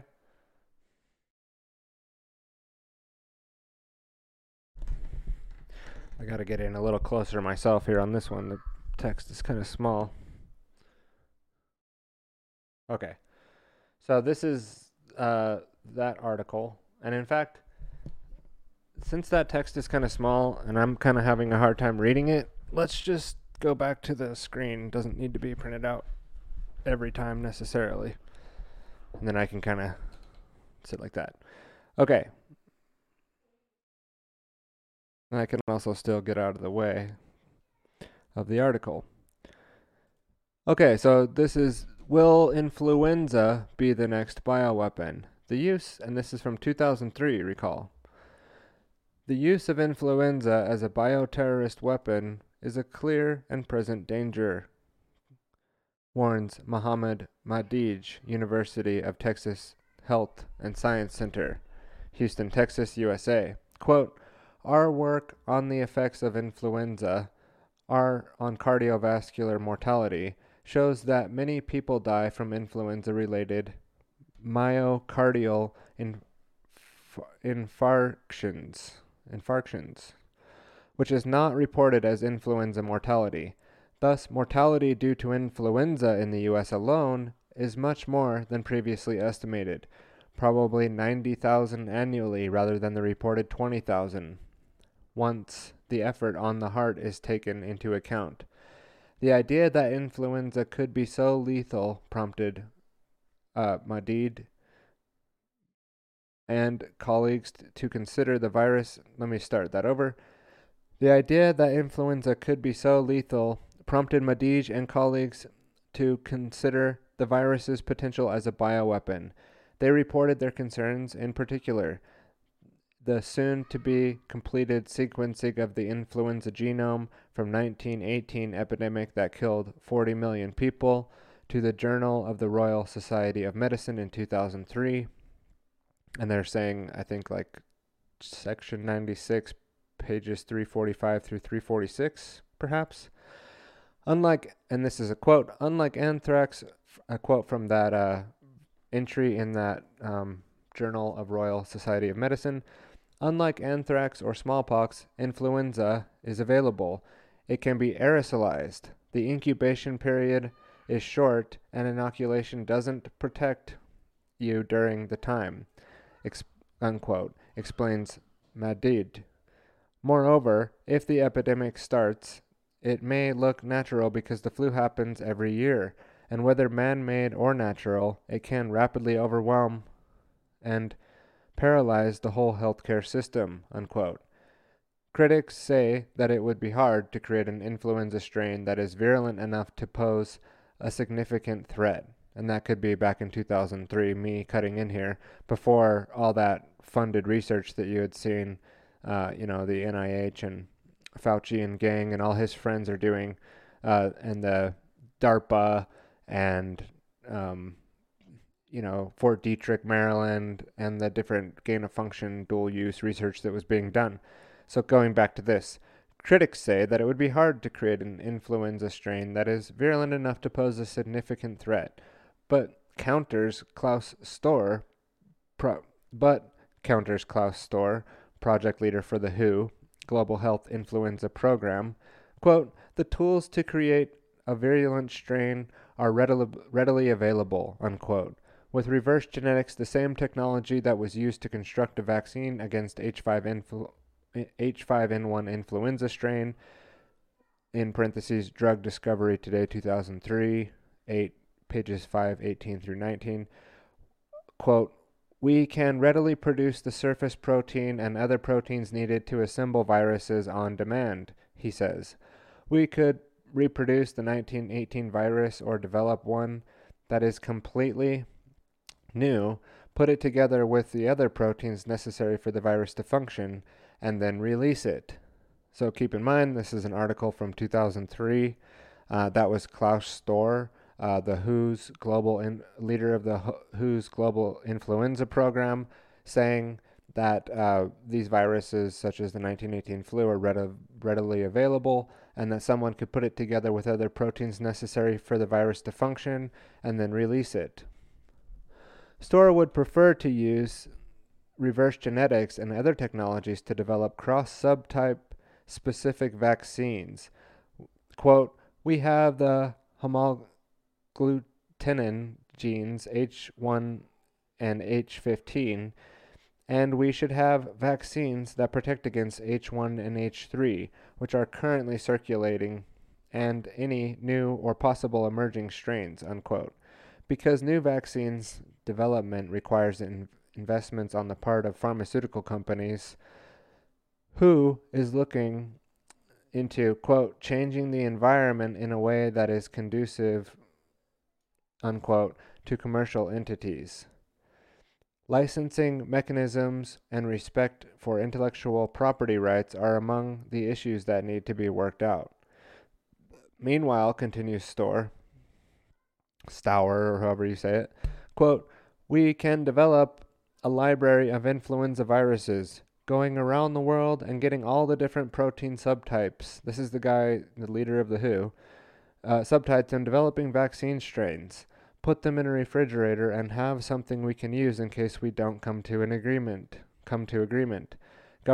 Unquote. Governments can also prepare, added Madid and colleagues, by providing better security for laboratories, vaccine manufacturers, and distributors, improved influenza immunization programs, expanded disease surveillance, and the use of antiviral filters, biosensors, and inactivation mechanisms for ventilation systems. Stockpiling antivirals would also help, they suggest. However, Stour points out that this approach is extremely expensive and is being done only in Japan. Donald Henderson, founding director of Johns Hopkins University Center for Civilian Biodefense Strategies, Baltimore, MD, USA, is skeptical about the weaponized flu. Influenza, he asserts, quote, "just isn't good enough agent to be concerned about," unquote. From a bioterrorist perspective, quote, "something like Q fever, which is a stable aerosolizable agent, would be much more effective weapon. It's well known to the biological weapons community that Q fever will go long distance to infect a lot of people," unquote. Influenza, by contrast, might put troops out of commission for a while, he says, quote, "but that means the offending nation must have a protective vaccine to protect their own troops so it doesn't rebound," unquote. Even if flu is of a concern to the military, quote, "for civilians it's not such a big deal because people will come down with the flu, but they won't spread it easily and most will recover," unquote. Again, in a new paragraph, quote, "I'm a little apprehensive about fiddling with the influenza virus experimentally, but on the other hand, I feel we have much to fear from nature as we do from man," unquote, continued Henderson. Quote, "Do we need to be concerned about it? Yes. Once a pandemic comes, it can move across the world within a year. Are we doing enough to be prepared? No. Producing vaccines against each strain is one approach, but shouldn't we be pursuing the idea of a live vaccine that can be developed with a recombinant capability and permit growth in tissue cell culture rather than the ancient system of growing with the stuff in eggs, which limits the quantity? This concept has not been pursued as diligently as many feel it should be. Marilyn Larkin wrote that article. So I thought it was interesting that they talked about Japan having large stockpiles of antivirulent, medications, or what did they call it in the article?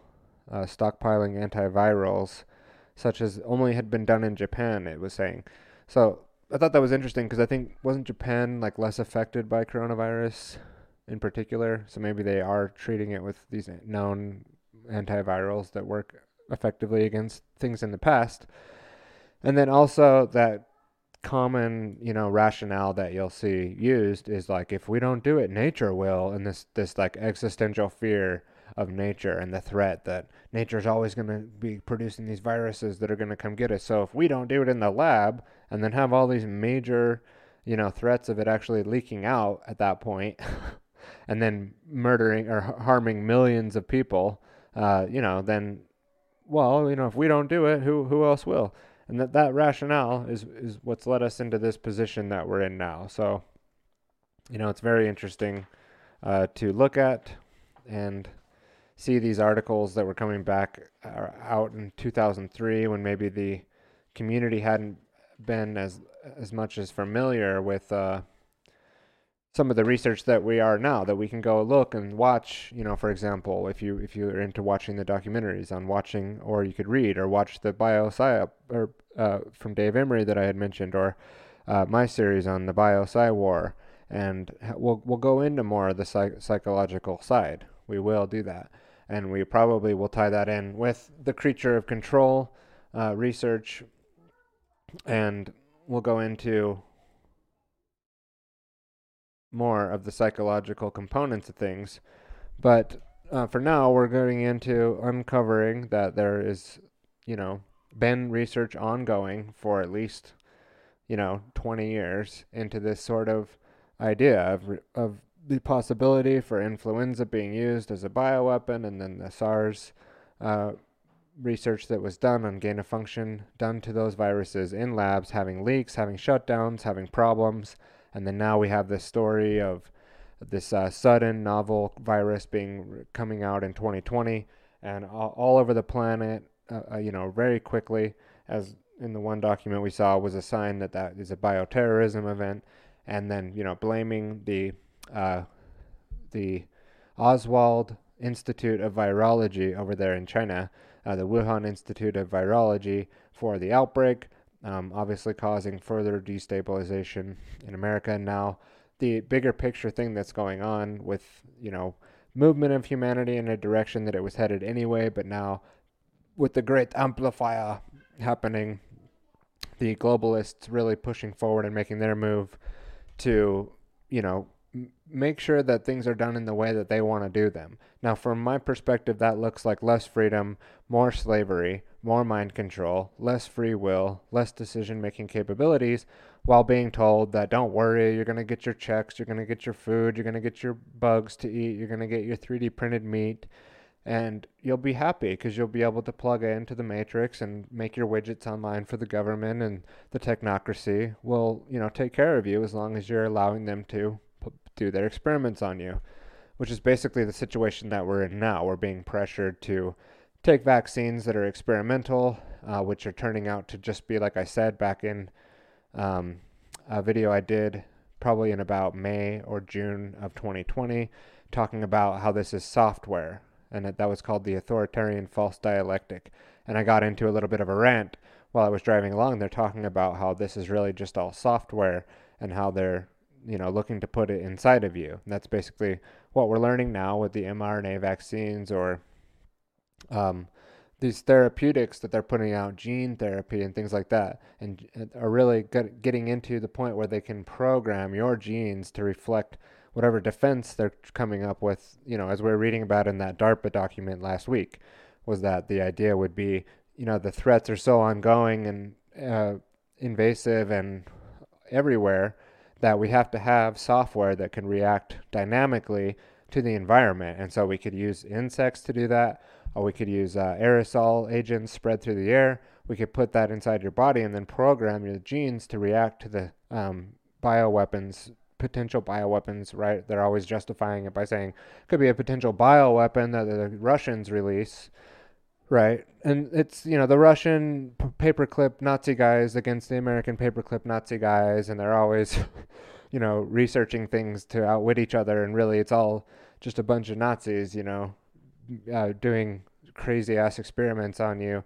to the point we're at now, where we have had, basically a bomb gone off, intentionally or not intentionally. Like I said, there's no such thing. I mean, just because I'm questioning something, it doesn't mean that it's not real. Again, not saying that there's not a bioweapon. Not saying that there's not a virus. I'm not saying that people aren't getting sick. But what I am saying is that it's more, there's more to the story than we're being told, for the most part. A lot of people are questioning things. That's a good sign. A lot of people are looking and not believing everything they see. And that's, and then there's me. I'm just waiting to find the information that I need to going through it, sharing it with you. And that's what we do here at TylerBlur.com. Thank you for watching this far into the stream. Just checking on a couple things here as I take care of a couple house cleaning house cleaning responsibilities over here. Let's get into the next document that I wanted to cover today before we head into an intermission break. Would be this one, which again I printed out, and this time I will read it on my desktop, but I have it here on the screen and in the show notes. Russian and American use of Yersinia pestis as a biological weapon. And let's pull over here and see if I can get this situated correctly and read this into the record here. This is from Montana State University, and you can find this again in the show notes. And that's my symbol for reading the whole thing. Christian Hale. This is an article by Christian Hale. This is a quote starting out. In the city of Kirov, we maintained a quota of 20 tons of plague in our arsenal every year. And that was Kanataji Alabekov in 1992.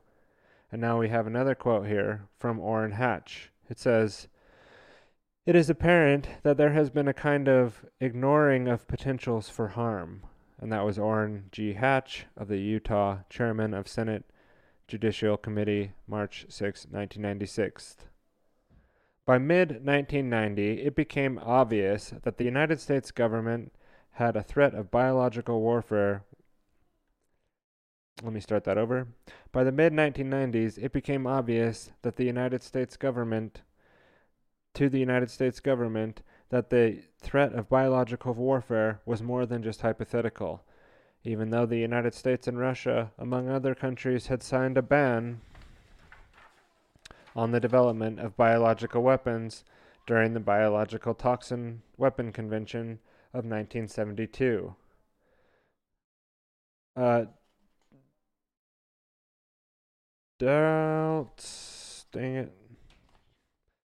Doubts lingered around the intentions embedded in the signatures for the United States. These doubts were solidified when in 1992, Ken Alabek defected to America, formerly known as Kanatajan Alabakov, in his mother country, Russia. Alabek enabled U.S. intelligence to locate and identify major sites located within Russia where that were dedicated to mass production of biological agents designed specifically for offensive purposes. Alabek in 1999. Among the list, more than 50 microorganisms and toxins designed and manipulated for warfare are smallpox, anthrax, cholera, and plague. biological warfare agents exist. Among them is one of the most transmissible and deadliest microorganisms, Yersinia pestis. The earliest record of Y. pestis as a biological weapon occurred in the 14th century when the Tartar army, in an attempt to conquer Kaffa in current-day Crimea, reportedly capitulated victims of plague over I just got distracted here, over gasted walls. That was Cartwright, 1972. Centuries later, the world witnessed attempts of Japan's Unit 731 to harbor plague as a biological weapon as well. In 1940, Japanese General Isho Shiro led the campaign to drop porcelain bombs filled with plague-infected fleas over central China's Hunan province. The Chinese government reports 7,643 people died as a result. Harbin and Cotelios, 2002. Other modes of possible transmission of plague included flea-ridden feathers as well as briefcases and pens which would aerosolize Y. pestis. When brought to trial for war crimes, senior officials of Unit 731 were released by the U.S. in exchange for information. The U.S. capitalized on the information and gave birth to the U.S. biological weapons program at Fort Detrick, Maryland. So our biological weapons program has a birthing in Japan using biological weapons in Unit 731, and us overlooking the war crimes against humanity and then saying, yeah, well, we could use that information as well, and then us starting doing testing, us meaning the United States, whatever, the U.S. However, as opposition of U.S. involvement in Vietnam grew, an increasing pressure was put on the U.S. president to ban the development and use of biological chemical weapons.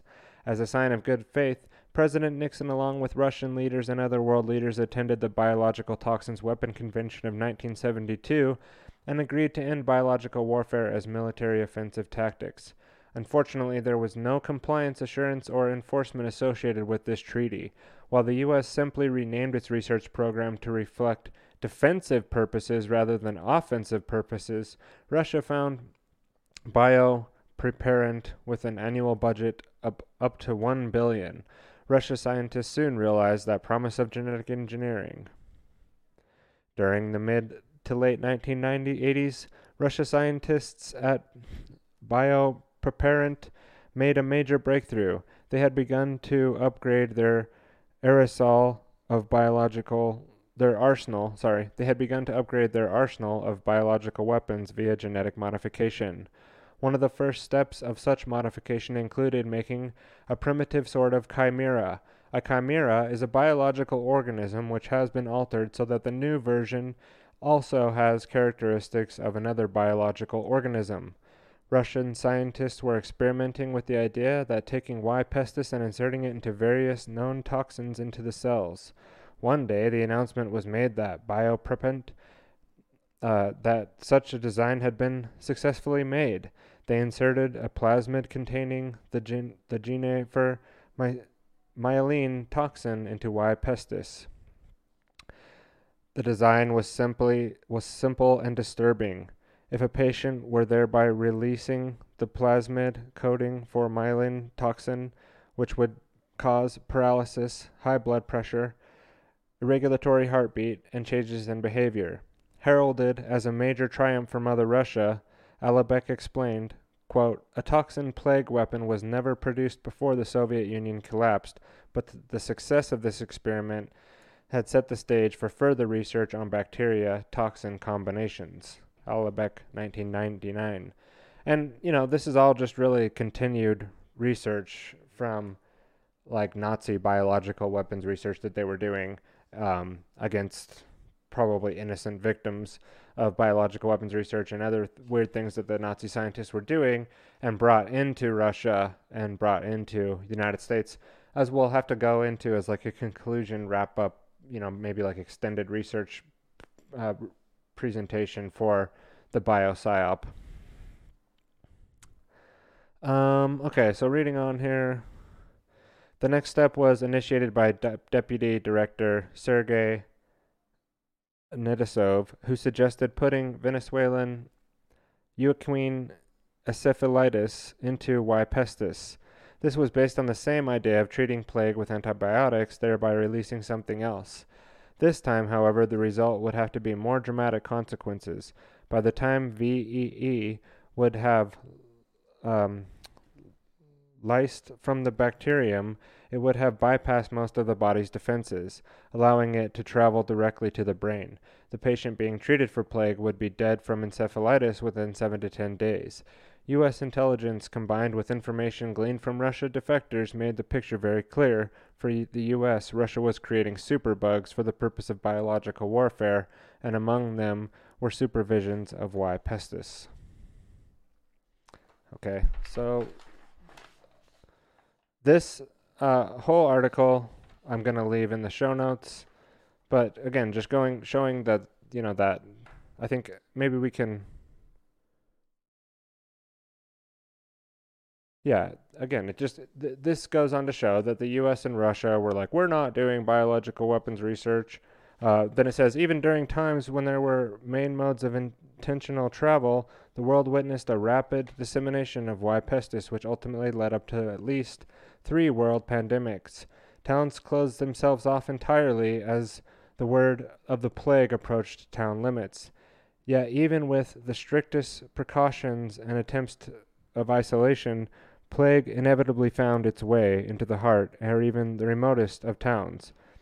Quote, but we did not want to use contagious agents anyway. Quote, but we did not want to use contagious agents anyways because of the risk they'd go where you didn't want them to, unquote, said William Patrick II, a former bioweapons scientist at Fort Detrick. So he's saying, and again, what they're saying is we've been doing the research anyway, even though we had this pact in 1972 where we're not supposed to be doing it. The United States just changed their name to Defensive Bioweapons Agents, defensive research. Then we're just doing defensive research. We're not doing offensive research. And, that Russia and America, just like we were seeing with Robin Robinson there in that clip, that, well, if we don't do it, they will, and if we don't research it, if we don't get the funding, nature, and if it's not Russia and it's not China, then it could be nature, So we have to keep making these chimera viruses that could wipe out all of humanity in labs that have safety concerns and that. And then, we'll sell that information and research to China, and we'll get that information and research from Unit 731 and all these war crimes and things that go on. And none of this is being told to the average person out there who, is just sitting there wearing their mask, getting ready for their vaccine. They have no idea about this ongoing history, and that this wasn't just something that popped out of a wet market in China. This was something developed in labs, and whether it was intentionally leaked or accidentally leaked should be the question, not whether, I'm a Q supporter or not because I'm saying this stuff. That's ridiculous. People need to grow up. They need to put their big boy pants and big girl pants on and realize that the world isn't, the way they think that it is in their one-seasoned, I don't want to know anything negative world. A lot of people would look at what I'm doing here today and say, well, this is extremely negative. Why are you going into this? This is dark. This is material I don't want to hear about. Why are you reading so much? Why are you playing a 40-minute clip to introduce your podcast? And they just may not understand what it is that I'm trying to do. I'm attempting to get this research out in front of other people so that they can, assist me in uncovering it, but so we can have a live feedback where people are, in the chats and dropping links and research notes and joining the Discord and helping me and looking in the stuff that I'm looking into. If I'm incorrect about something, you can let me know. If there's something that I need to clarify or that I didn't explain well, we can do that.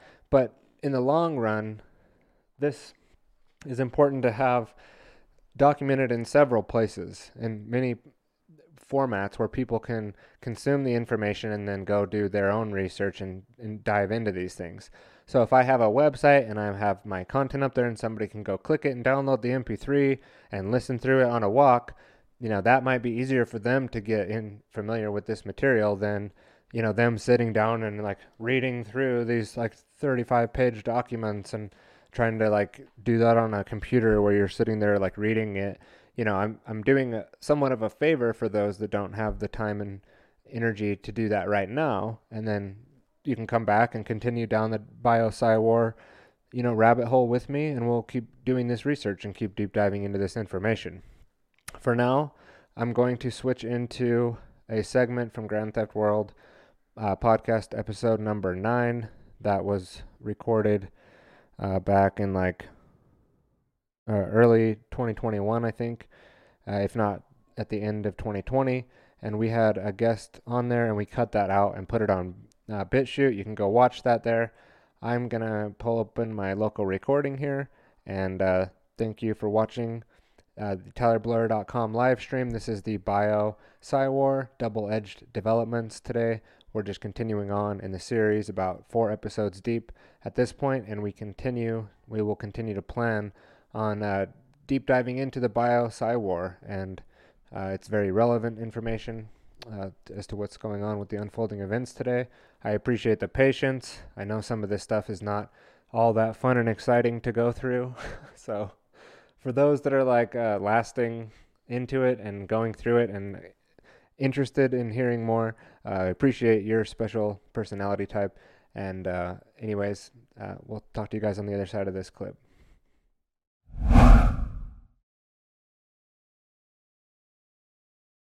So, Adam, welcome to the floor.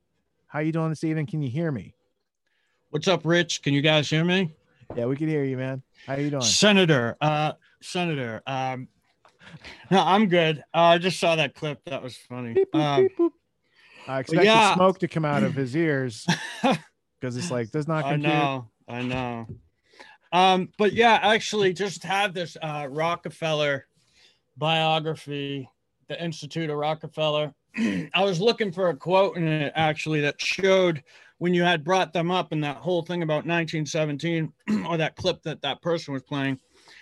I had read that they had all integrated into the military and became an official U.S. Army post.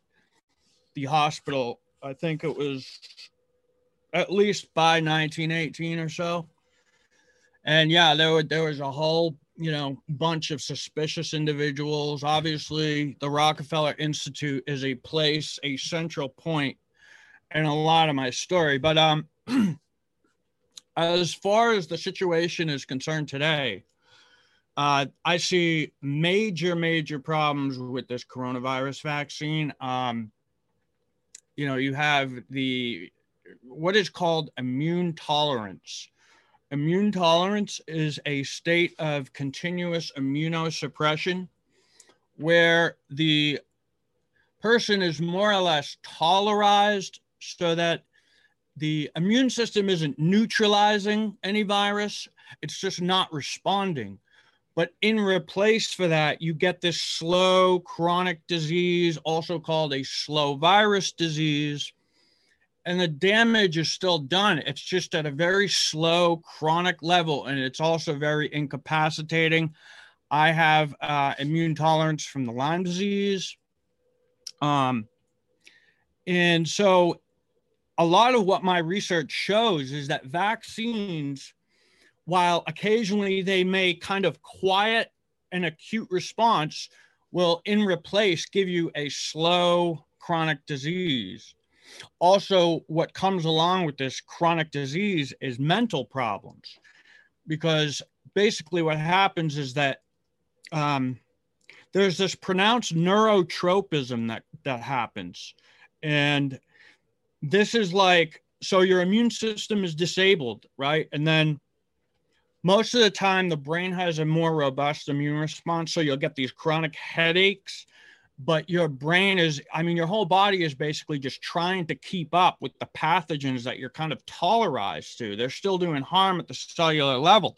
They're still choking out your oxygen supply, stealing a lot of your nutrients. And I think one of the things that I want to say about some of the earlier broadcast about ivermectin and hydrochloroquine, is this is a very key thing to have, because with these chronic diseases like immune tolerance, it happens within the first 2 weeks of infection. Okay. Now, as far as COVID or things like it, anything that has a HIV-like antigen, this immune tolerance, also some have called it post-sepsis syndrome. The first 2 weeks is when your immune system gets disabled. So something like ivermectin and hydrochloroquine would be something that would be absolutely key. And they know all this stuff. Like, they know what I know most. I mean, Fauci definitely knows. I know he facilitated a lot of like the HIV vaccines, the Lymerix vaccine, which my source, who used to work at Pfizer, testified against. They put her in jail for like a year or so on these bogus, trumped up charges, took her kids away, and all the stuff. The case got thrown out, but that's what they do to people who testify. Is that the one who wrote Confessions of an RX Drug Pusher? No. White cover? It was somebody, I did a interview with her. Her name was Kathleen Dixon. It's on my old website, Operation OpenScript, which is an older biowarfare site that I ran. I just haven't updated it. I will at some point, but she used to work at Pfizer as a biochemist, and she quit. She looked into what was called validation of methods to make sure all their, testing and methods was being done right. And she got Lyme disease, and that's what got her to start looking into all this stuff. Then she found all this stuff about the vaccines, and she was actually the one to teach me about immune tolerance. Then when I went back to start doing my biowarfare stuff, I came across a fellow named Eric Traub. Now, did you start your biowarfare research prior to you having Lyme disease, or was it also the triggering event that caused you to be like, what's going on? Yeah, it was the triggering event because, I had some interest in it like years since I was younger, and since I had read Lab 257 and all that stuff, but it wasn't something that I was going to devote all my time into doing. It was just kind of like something I like to read about every now and then. But after I got sick, and I'm like, okay, I can just go in, they'll give me antibiotics or whatever it is to help me get better. I'll get better. And then after, that didn't happen, then after continuous going back in to say, hey, I'm still having some serious problems. I mean, my head feels like it's going to cave in constantly. Like, there's just so much pressure in my head, right? And they took scans, all that stuff. They saw nothing. I'm like, this is insane. There's no way I could be in this much discomfort and not see anything. And then later I found out why that was. These tests and scans are designed to miss these chronic cases because it's not like an acute disease, because the acute expression will give the pronounced inflammation they pick up on the scans. But these chronic, low-grade neuroinflammation, it's designed to miss that stuff. And what I found was it conflicted because a lot of the vaccines will cause that, right, as a rebound effect. So what about something like fibromyalgia? Exactly. That's another. Immune tolerance has several very signature key things you'll see constantly. You'll get the chronic fatigue syndrome, right? That's because you got to remember, the immune system is not just for fighting off disease, but it also kind of holds your vitality, your vigor. So you burn out the immune system. That's what the vaccines are doing, essentially. They're not neutralizing when you later come into, because if it was neutralizing a virus later after you had been vaccinated, you'd get sick again because that's the immune response kicking on, right? Now it's just tolerized. So it will be present. Your immune system just won't respond, but it'll have that slow effect. Now, what you get with this is you get the chronic fatigue syndrome, you get the fibromyalgia, you get the chronic meningoencephalitis, which is a low grade, not like the encephalitis you'd see in like an acute case of West Nile virus, where it kills you. That's a very low minority who get those kind of acute expressions. In Western societies, so many people have these burned out immune systems A lot of people have, immune tolerance and they don't know it. It's chronic fatigue syndrome, fibromyalgia, meningoencephalitis, arthritic problems, and then also mental illness. Because when you have that neurotropism in the encephalitis in the brain, even though it's kind of a low level, you get mental problems in place of that, like neurological problems, brain fog, right? You'll have trouble concentrating. That's why you see this explosion in ADHD. That's what I had I was doing great in 8th grade. I had a hepatitis B vaccine. I had all these mental problems the next year, like after that vaccine, ADHD, all that stuff. And they put me on, stimulants, and it, my life went in a whole different direction. But the good thing is, now that I'm here at the point where I am today, like, getting sick, as much as I hate it, it was like it altered the direction of my life, and I found out so much. And I just have to say, like, I have so much stuff that I could share with you guys. It just blows so much of the story, like, right in the open. The whole thing with immune tolerance, this COVID stuff, it all makes sense too. And also, what I found in Lyme disease with that, there was always this certain ratio that seemed to be, in effect, where a small percentage, like 15% or so, would get this acute expression in arthritis with Lyme disease. They would test positive on the standard Lyme test. But then there was this 85% that got these immunosuppressive, almost like AIDS-like diseases, where they weren't as responsive to antibiotic therapy, and they got this disseminated viral syndrome. Because here's what happens. When your immune system gets disabled, all of these latent viruses like Epstein-Barr virus, human herpes virus 6, or there's like 8 human herpes virus. Herpes simplex is one of them. It's not the STD. That's just number 2. But there's a whole bunch of these that reactivate. And when they reactivate, they are considered carcinogens. And that's why a lot of times with these, immune tolerance and chronic diseases, the end result will typically be cancer and cancer-like. It will mimic leukemia, and also people will get certain cancers. I know I've had a lot of people in my Lyme disease group that have suddenly come down with cancers and they die. Some of them. I mean, it doesn't happen to everybody, but it happens. But the 85% would test negative on that test, because think of it, they don't produce many antibodies. The immune system just kind of tolerized. And so now we're getting into the whole thing about vaccines and antibodies, being that antibodies really don't, when you generate these antibodies with these vaccines, it's only an initial thing. And once you're tolerized, you just won't respond. How is that different from actually having a disease and having lifetime immunity from having that disease? Chickenpox, as an example, where they used to have chickenpox parties because the symptoms of chickenpox were low risk at a young age, and they're higher risk when you're older. So, that was a thing. It worked. Yep. What's up? What's the difference? Yeah, I mean, we have natural and the vaccine. Well, the vaccine has all sorts of other problems with it, because in the manufacturing process, when they're growing it in animal tissues, there's all sorts of these adventitious viruses that also come in with the other vaccine material. You have, foreign DNA from the animal tissues, and we don't really know what that does. But then there's things like mycoplasma contamination, which mycoplasma is highly immunosuppressive.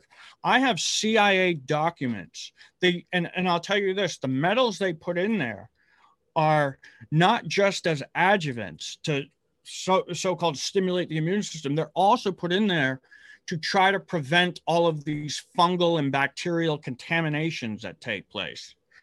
You can think of mycoplasma as like if you leave food out or meat, it goes bad and spoils and gets all moldy or whatnot. That would be kind of a similar thing where the mycoplasma starts growing in the vaccine, right? Well, there are all those problems. But to answer your question, see, when you get the chicken pox or whatnot, I mean, we're designed to go up against a certain amount of diseases.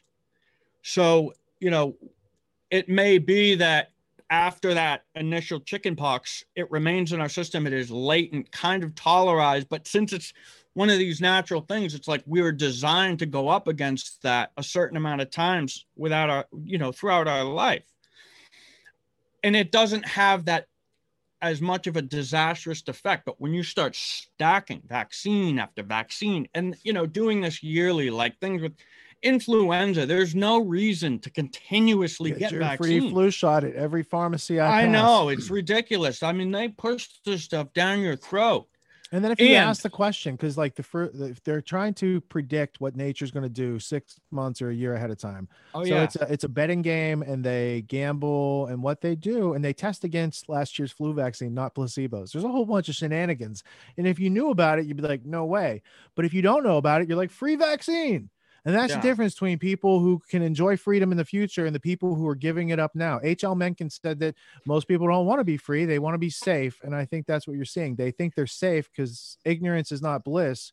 It's safe. And one thing I was just about to say, too, was, so what I was saying about those metals and those contaminants, I have CIA documents of old Soviet research where they were taking vaccines, right, and growing stuff, using it as a growing medium, I'm saying, just to see if they could.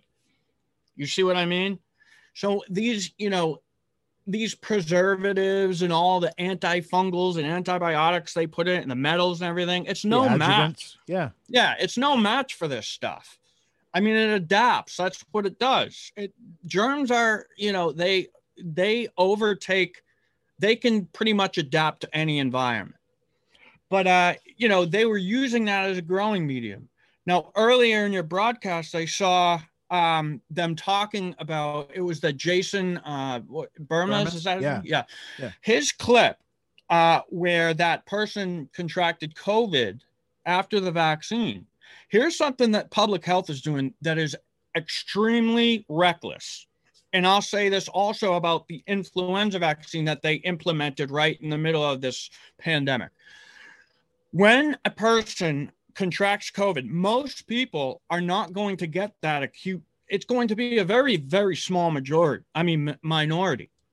If, you know, from what I've looked at, okay? But most people will get this slow. It may be established in chronic infections in some people. I don't know.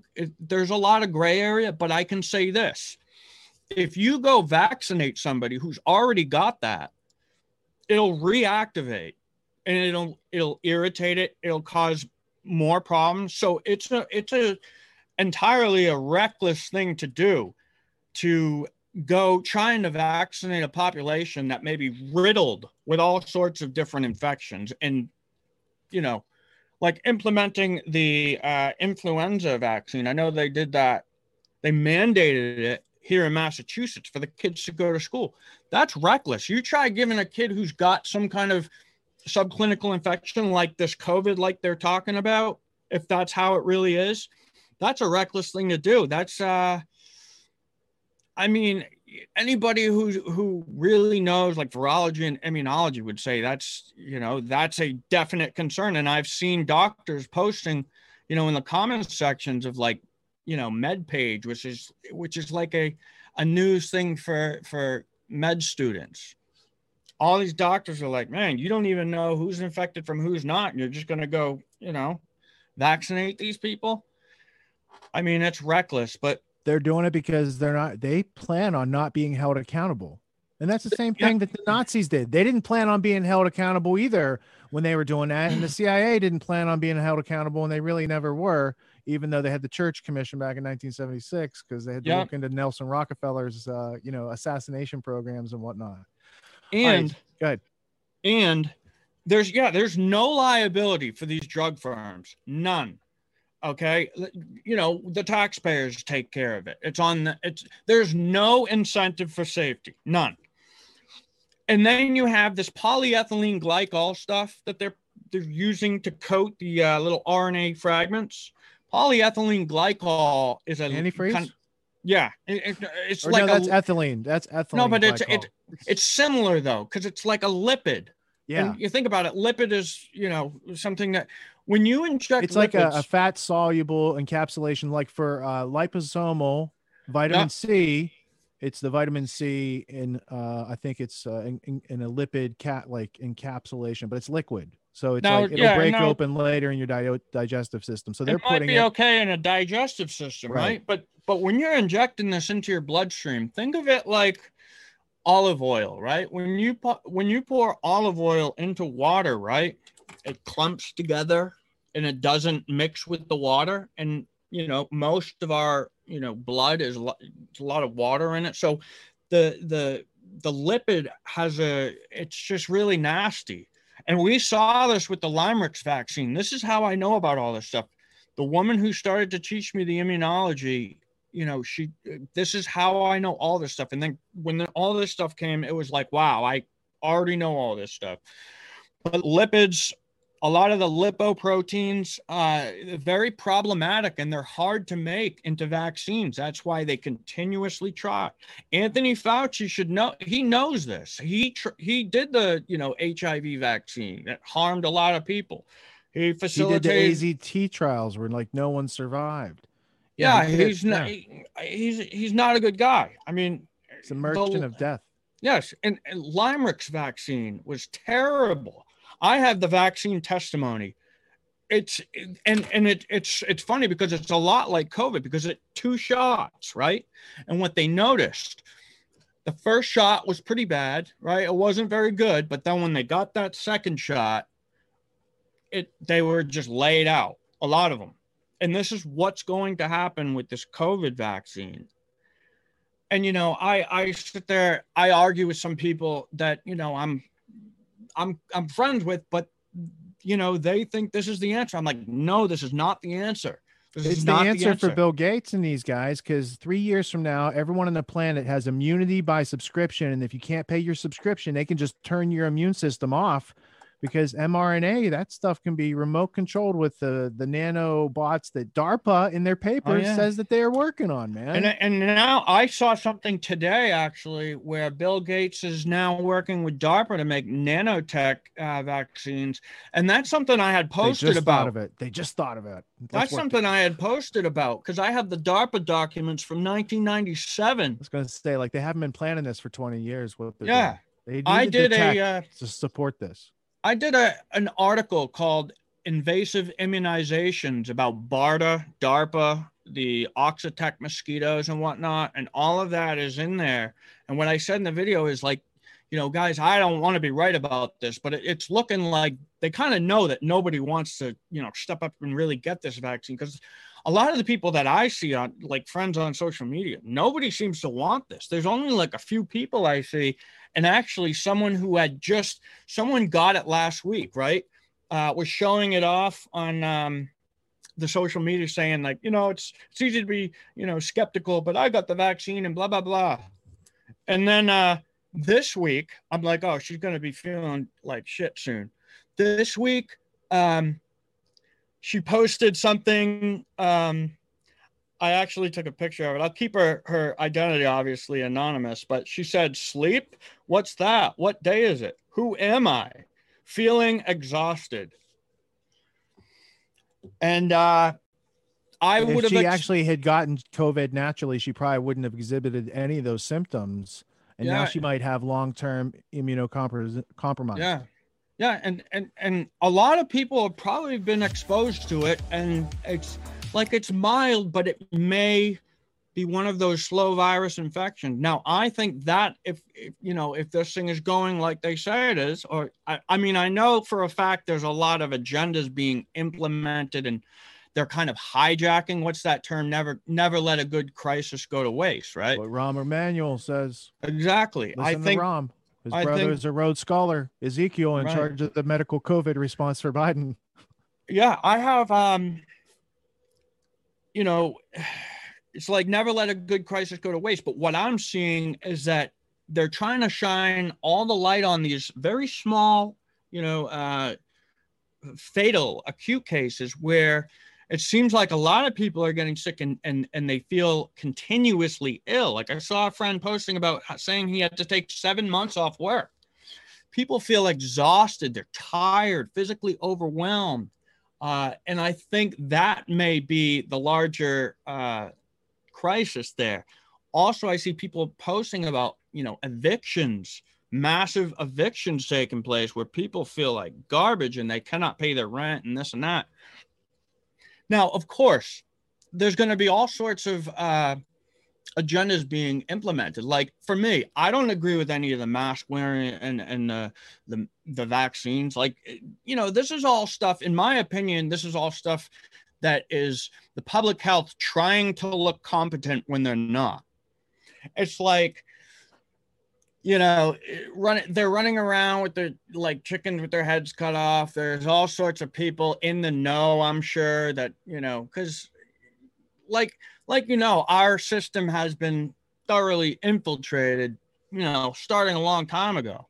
So now there's all sorts of agendas mixing into this country. But it started with the British East India Company and Thomas Malthus about 4 hours ago. That's what we talked about, the infiltration. Yeah. And all of my work lines up with that, And it also kind of goes back to like stuff like Wall Street in the Russian Revolution. Now, well, it's hard when you look into these things not to start getting those threads of the bigger picture, whether it's Anthony Sutton or looking into MI6 secret agents and some of the other author interviews that you've done on your YouTube channel. Yeah, like Professor Richard B. Spence. Yeah, he I had which some is great... not the guy who's not the white the supremacist. difference, No, because there's ignorant the people white that have access supremacist to guy. YouTube. There's a guy named Richard B. Spencer. He's a white supremacist guy. Did all sorts of stuff with that Charlotte. I think he was like that's not who we're talking about. We're talking about the academic professor. Yeah, that doesn't have ER on the end of his name. Yes, so that is he's a much older man. He's a much wiser man. He was a professor emeritus at the University of Idaho. He covers things like, he wrote a book called Secret Agent 666 about Aleister Crowley and British intelligence. Aleister Crowley being an agent of British intelligence, which he proved. It was in the documents that, he works for us. It was, British intelligence was saying he works for him. He works for us. Don't touch him when he was over here. But then he wrote Wall Street and the Russian Revolution. Now, some of my research shows some stuff with Russia, but I want to be clear and say it's not the same as the whole media insanity that was going on in the election. I'm not political. I think both sides are obviously corrupt, but I think the whole narrative with, Trump's a Russian and this and that, I don't think that's true. I think more or less Putin does not like Trump. I'm not saying either of them. But he's very close with Obama and Biden, and Obama and Biden spoke at Moscow University in 2008. They're cutting deal. Yeah. They accuse the other side of that, which they are doing. It's a very clever, sophisticated piece of rhetoric. And unfortunately, not many have the intellectual self-defense to call it out in the public, even though they have big platforms. And we will leave that there for now and let you go discover more of that episode if you're wanting to learn more about what they were talking about there. And, we started to uncover some of those Russian ties and Russian connections. And it doesn't have anything to do with the Russiagate whole nut job case thing that went down over the last 4 years, but rather, the ongoing interplay and inner ties between, intelligence agencies having a higher level view of the bigger picture. So being able to discern what Russia might be working on based on knowing, what Nazis or certain scientists that might be over there working on that post World War II, and the scientists that were brought into America through Operation Paperclip, which, Adam was knowledgeable of John Loftus's work and going into a lot of the stuff that he's uncovered. I'm currently going through the book America's Nazi Secret, the subtitle being An Insider History. Here, let's just since it's not on my desk anymore.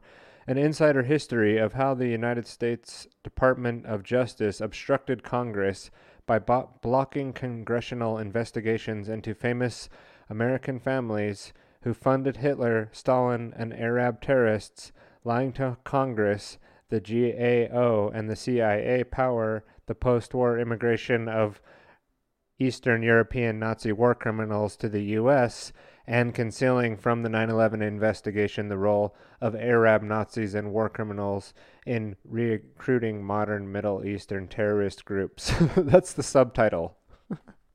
That's not the back of the book. You know, you could read the back to get an idea for what's in the book as well, but just the subtitle is what I was just reading there. But anyway, that's a different thread to be pulled on. As we continue down here in the Bio-PsyWar, Adam Finnegan is someone that I reached out to see if he would be interested in coming on the show. So it's possible that you may see Adam. I think he's working on finishing up a book right now, he was saying, and then he may have some time. He's a busy guy. And again, if you want to know more about that story, he was kind of going all over a broader view there, and then he gets more into what the points that he's trying to make in that episode on Grand Theft World. But also, if I get him on, I want to, we'll focus on the thesis here on the Bio-PsyWar and seeing if he has any information that could help flesh that out, or just, get more information from him about his research or his book, and we can go into those topics then. So today, to close out the show, what I wanted to do was go into an article here. And this article I'm going to read, and then we'll go into a closing clip, and then we'll continue on next week in the Bio-PsyWar, and I'll go over a quick overview of what we might go into that week. But this article here is called Why and How Governments Create Disease Pandemic. Sorry, it's been a long day already and a long weekend. How and Why Government Creates Disease Panic by Barry Brownstein, February 24th, 2021, and this is the American Institute of Economic Research. I'm just going to read this article into the record. It's more of an opinion piece, but there's a lot of sourced references and links in it, and I thought it was an interesting piece to get into the show today. Farmer Johns Hopkins Dr. Marty Makary recently wondered why, quote, amid the dire COVID warnings, one crucial fact has been largely ignored. Cases are down 77% over the past 6 weeks, unquote. He points out that, quote, if a medication slashed cases by 77%, we'd call it a miracle pill, unquote. The number of cases is, quote, plummeting much faster than experts predicted, unquote.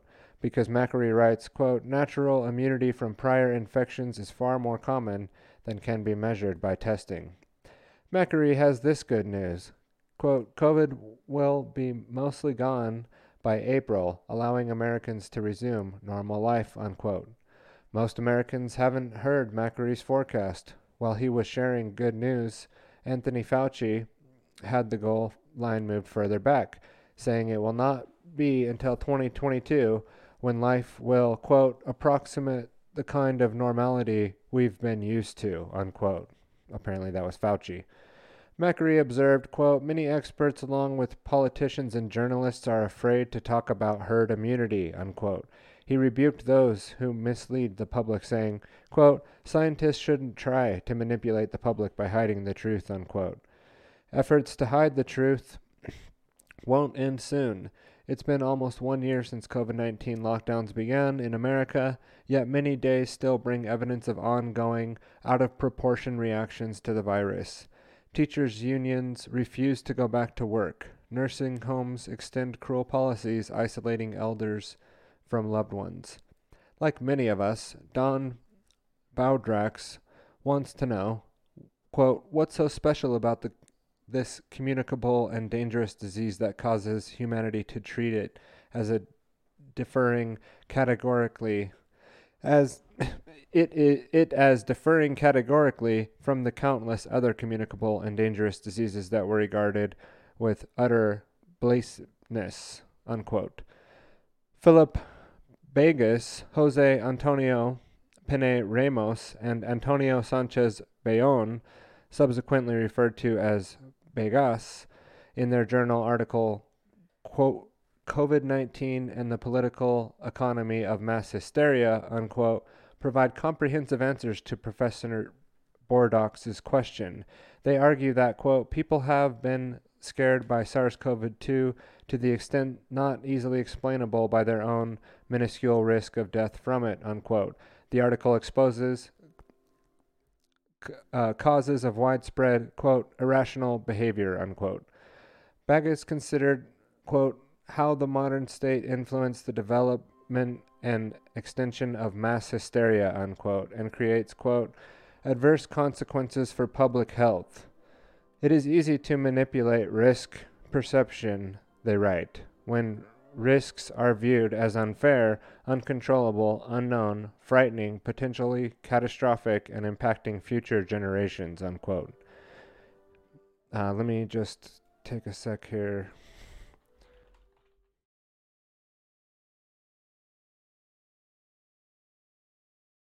I'm just going to continue reading on. Sorry, I was been distracted by some really loud music behind me. I'll continue reading on here in the article. You don't have to deny COVID-19 or its terrible consequences to consider why good news like Macary's largely ignored. Baggett points to, quote, biased media coverage, incomplete and asymmetric information, personal experiences, fears, inability to understand and interpret statistics, and other cognitive biases, unquote, as factors that, quote, lead to distorted risk judgments, unquote. To be sure, the human brain is wired for negativity bias, so mass hysteria can occur without government manipulation, Baggett explains. Quote, there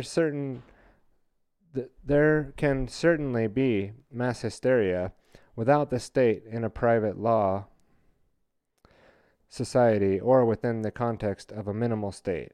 This possibility exists due to the negativity bias of the human brain, which makes people vulnerable to delusions. Due to biological evolution, we focus on bad news as it represents a possible threat. Focusing on negative news and feeling a loss of control may cause psychological stress that can develop into hysteria and propagate to a larger group. Unquote. Anxiety and fear can spread through society through social process and conformity. And then it continues on from reading from the article here, how and why government creates disease panic. And we're just, again here, reading the section in the middle from Macquarie, quoting him here. Once anxiety has spread and the majority of a group behaves in a certain way, there is the phenomenon of conformity, i.e. social pressure to make individuals behave in the same way as other members of a group. In the end, there may be a phenomenon that has so-called emergent norms. When a group establishes a norm, everyone ends up following that norm. For example, a group decides to wear masks, everyone agrees to that norm. I don't really agree with, how like just natural he's making it seem like all this has been.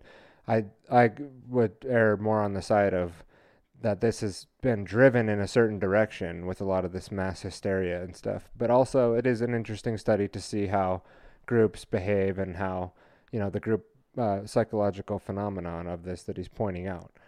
Back to the article here. Let's just... how private property reduces hysteria. Crucially, Begas points out that without a strong government reaction, quote, there exist certain self-corrective mechanisms and limits that make it less likely for mass hysteria to run out of control, unquote. When even a minority exercise their property rights and ignore collective panic, hysteria is undermined. Quote from that person, Begas, while anyone in a hysteria related to public health may voluntarily close their own business, wear a mask, or stay at home, In a minimal state, no one can use coercion to force others who are healthy to not succumb to the hysteria to close their business, wear masks, or quarantine.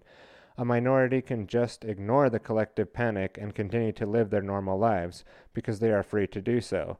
Such a minority can be an example of wake-up call to those succumb to the collective hysteria are close to doing so. The minority may be especially attractive to borderline cases. So Bagas continues and explains how the example of how others limits hysteria. Quote, suppose that a small group of people during a collective health hysteria continues to go shopping, to work, to socialize, and breathe freely, and does not fall ill, massively and fatally. Having this example, the anxiety of observers may fall. Observers may follow the example, and a group of hysteria shrinks. Bagas catalogs the ways governments increased hysteria and inflicted harm. First, governments diminished and prohibited, quote, those activities that do reduce fear and anxiety, such as sports, diversions, and socialization. During COVID-19 crisis, states used their coercive power to impose social isolation, thereby contributing to anxiety and psychological strain, both ingredients that spur mass hysteria, unquote. They explain further, quote, in order to shield against biopsychological infections, the population should exercise regularly and have quality sleep, exercise regularly, I think you just said that, have balanced nutrition, and maintain a strong connection with other people. Governments around the world maintained lockdowns and masks during COVID-19 crisis, making it more difficult for citizens to do any of these things. More specifically, social distancing imposed by the government reduced strong social connections and mandatory masks, preventing expressing friendliness and compassion, thereby decreasing psychological resilience. Recently, universities, and that was finished of that quote. Continuing on. Recently, universities such as the University of California at Berkeley and the University of Massachusetts prohibited students from engaging in outdoor activities, even though the risk of illness from exercising outdoors is inestimably small. Inestimably small, I'm sorry. My brain got a little mushy after reading several hours now of this into the live stream. Now it's only 2.5 hours into the live stream. Continuing on with the American Institute for Economic Research article, more of an opinion piece, and we're getting to the bottom of it here. This is from How and Why Governments Create Disease Pandemic, and we're reading this into the Bio-PsyWar. I felt like it was an interesting piece to have here. And he's talking now more about like how, government's reaction to this has not led to like basic things that could cause better well-being in individuals and overall health, mental health, but have actually done things that are completely the opposite of that and have had negative negative consequences to that. So I'm just going to skip down here to this section in the article called First, Do No Harm. Macquarie rebuked those who instill fear. Bagas warned the state, quote, may actively want to instill fear in the population, thereby contributing to making of mass hysteria, unquote. Bagas gives examples of a quote, leaked internal paper of the German Department of the Interior, unquote, that recommended communication techniques to, quote, spread fear, unquote. And this is quoting Bagas again. First, the state authorities should stress the breathing problems of COVID-19. Oh, no, so this is the German paper that they're quoting here, and how they could make the state might want to instill fear in people about the virus. First, the state authorities should stress that breathing problems of COVID-19 patients because human beings have a primordial fear of death by suffocation, which can easily trigger panic. Second, the experts emphasize that fear should also be instilled in children, even though there is next to no risk to children's own health. However, children should get easily infected by meeting and playing with other children. According to the report, children should be told that when they infect their parents and grandparents in turn, they could suffer a distressful death at home. Third, the German government was advised to mention the possibility of unknown long-term irreversible health damage caused by SARS-CoV-2 infection and the possibility of a sudden and unexpected death. I'm sorry, I zoomed in there and then it messed me up. Sudden and unexpected death of people who were infected. And that's end quote from that German paper, which I think I'll have to go find the source to that and where we could locate that. Backus further explained, quote, "It lies in the interest of governments to emphasize citizens' vulnerability to external and internal threats because the state's legitimacy and power rest in the narrative that it protects its citizens against such dangers," unquote. We might ask why governments have suppressed consideration of effective preventions such as vitamin D and possible treatments such as ivermectin, hydroxychloroquine, as well as ordinary asthma drugs. While treatments were suppressed, nearly 90% of those placed on ventilators died. In his book, The Uncountable: What Hospitals Won't Tell You and How Transparency Can Revolutionize Healthcare, Macquarie shares findings from his research on medical mistakes. Sadly, evidence indicates that when errors are made, few doctors have an interest in questioning, such as, how can this be prevented next time?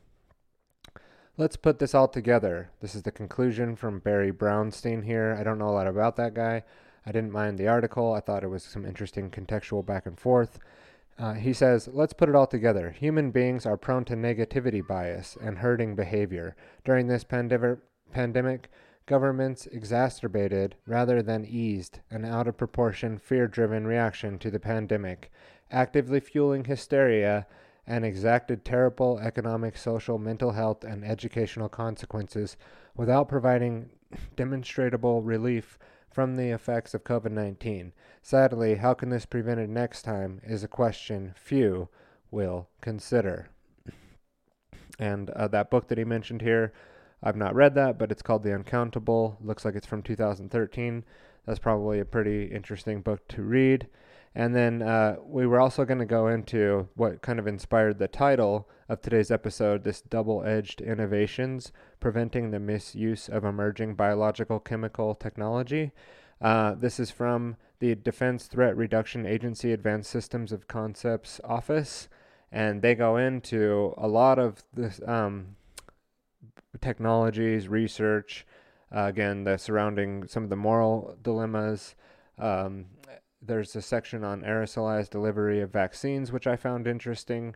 But being that we've already kind of gone long today, I think we'll have to save that for part 2 of this series, in which we were also going to go into Lyme disease.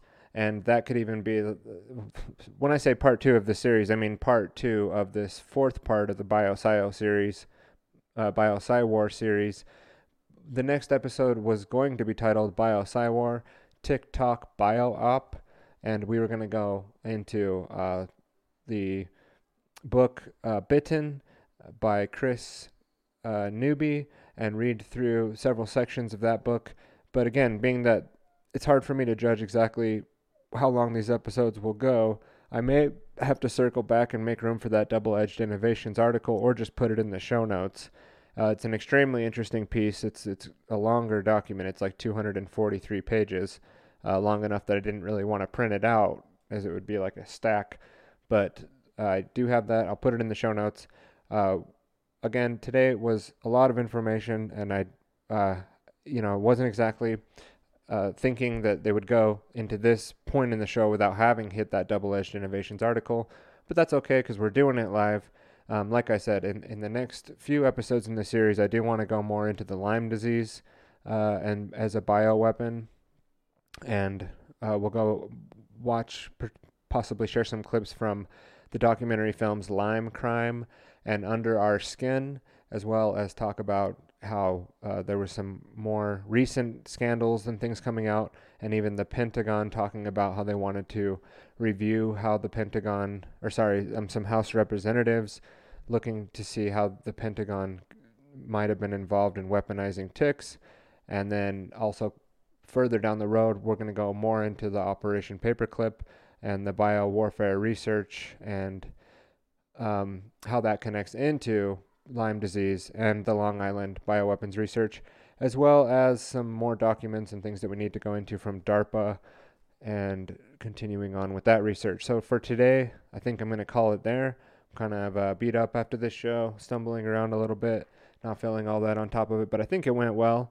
I appreciate the people that watched live, chimed in live, and were able to provide a little bit of feedback. Always appreciated.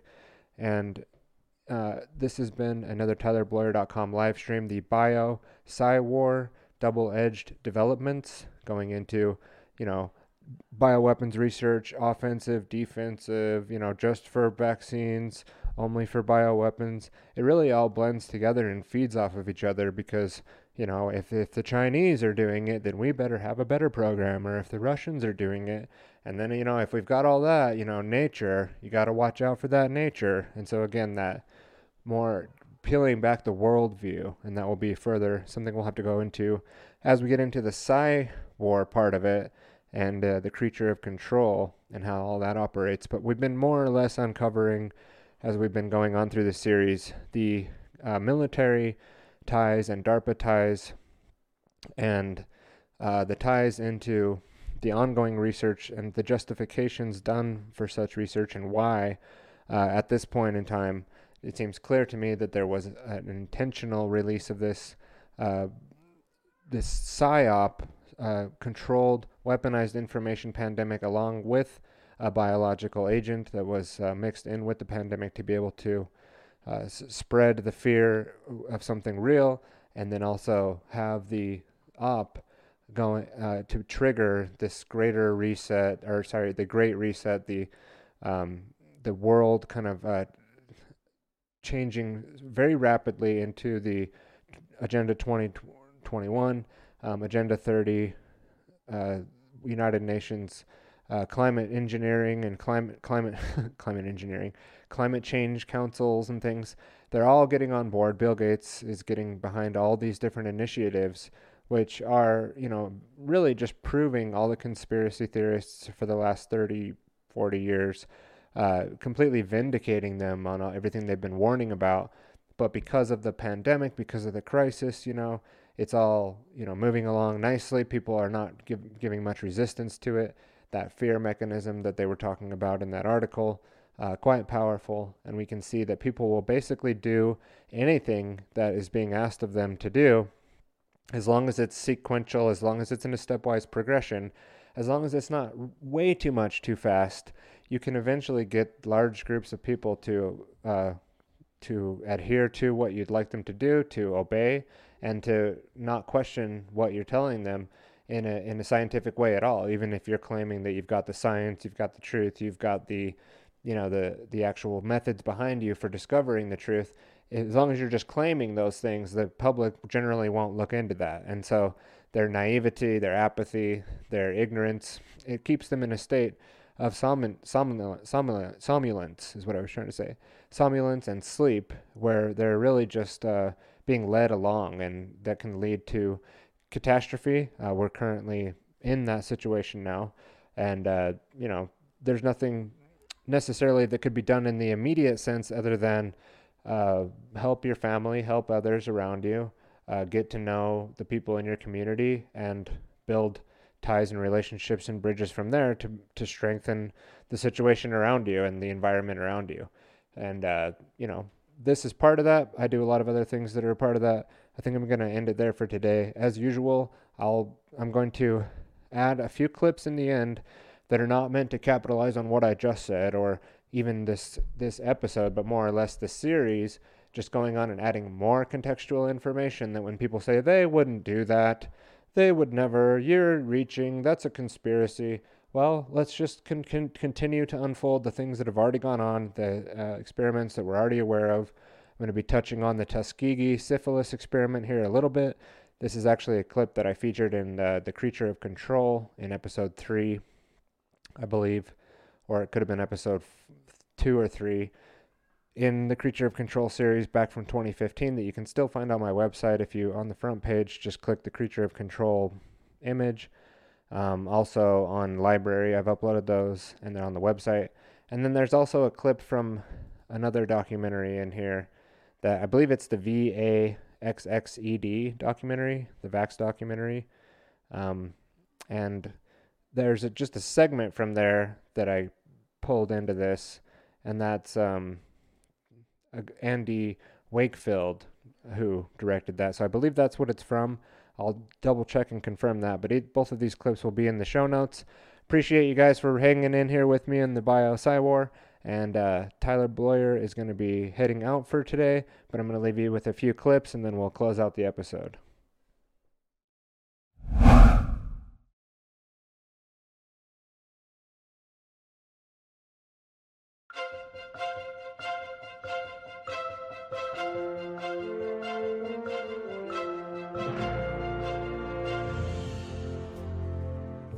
In July of 1972, the Washington Star newspaper broke the story about the controversial Tuskegee Institute syphilis experiment. For 40 years, from 1932 until 1972, the U.S. Public Health Service, in partnership with Tuskegee, secretly studied the effects of untreated syphilis in African American men in Alabama. 600 black men, 399 with syphilis and 201 without the disease, were induced to participate in the experiment. Nearly all of them were poorly educated, impoverished sharecroppers. In exchange for participating, they were promised free medical exams, hot meals, and a burial stipend. The men with syphilis were not told they were infected and were not treated, even after penicillin was discovered to be an effective cure for the disease in the 1940s. Over the course of the experiment, 128 participants died of syphilis or syphilis-related complications. In 1972, when the paper exposed the details, the experiment was still ongoing. It incited public outrage over the unethical treatment of the participants, which led to the experiment's termination that November. The following year, the NAACP filed suit on behalf of the survivors. The federal government settled the lawsuit for $10 million. It also agreed to provide survivors and their infected family members with free medical services.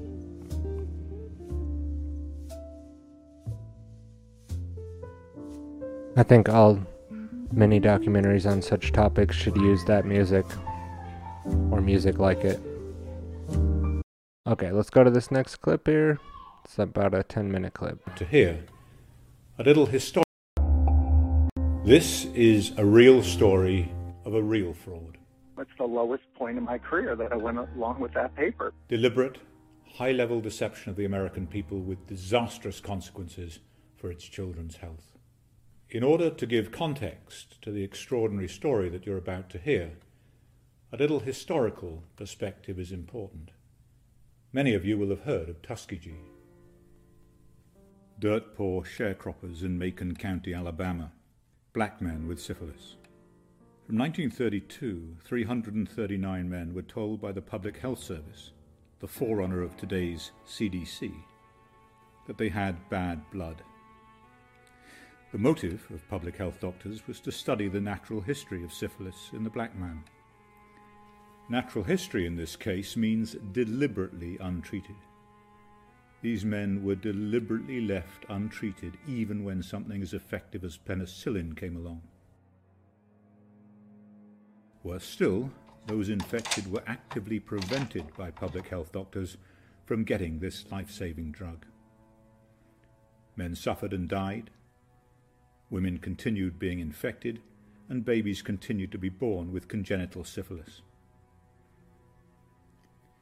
A shiny new CDC took over in the late 1960s, refused to stop the experiment. Not until every last man had been opened up on their autopsy table. The experiment was stopped, not because the CDC realized the barbaric nature of their enterprise, but because a whistleblower by the name of Peter Buxton leaked the story to a journalist at the Washington Star.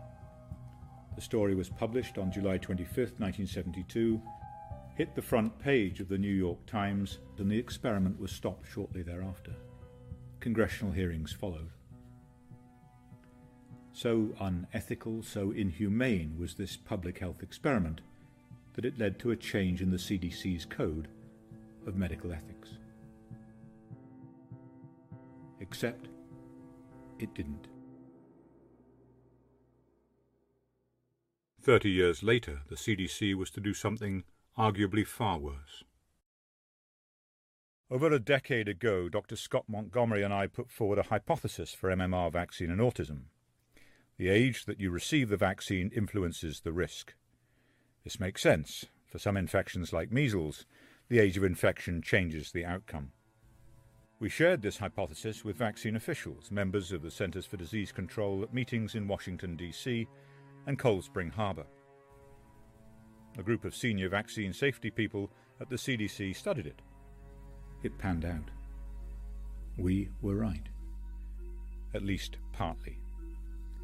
By November the 9th, 2001, nearly 13 years ago, senior CDC scientists knew that younger age of exposure to MMR was associated with an increased risk of autism.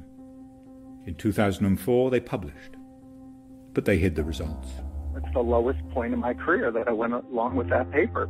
And I went along with this. We didn't report significant findings. MMR was declared safe.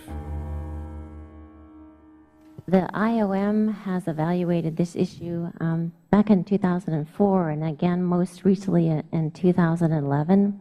And their conclusion, again, it was not just looking at the work that was done at CDC, but with the total body of evidence, was suggesting that vaccines and their components did not increase the risk for autism. What Dr. Colleen Boyle, a co-author of that blighted paper, did not tell Congress is that she and her colleagues had deliberately concealed the autism vaccine link from the Institute of Medicine and the public. Ironically, they even received an award from the Secretary of Health and Human Services for this work. So troubling was the fraud that one of the CDC researchers broke ranks. Eventually he made contact with Dr. Brian Hooker, father of a vaccine-injured child with autism and a vaccine safety researcher. I received a phone call out of the blue. It had a 404 area code, so I knew it was from the CDC. Lo and behold, it was Bill Thompson. He had much to confess. I'm completely ashamed of what I did. I have great shame now. I was complicit, and I went along with this. Dr. Thompson had appointed me his priest. And when he appointed me his priest, then he started confessing. And we have had many, many phone exchanges. We've exchanged dozens of emails, and he has released quite compelling information regarding fraud and malfeasance in the CDC. We didn't report significant findings. Thompson sent Hooker information that was never intended for public scrutiny. From their own data sheets dated 2001, Dr. Hooker analyzed the CDC's results, and he found the same risk for autism that the CDC scientists had themselves identified. It's all there. It's all there. He confronted Thompson.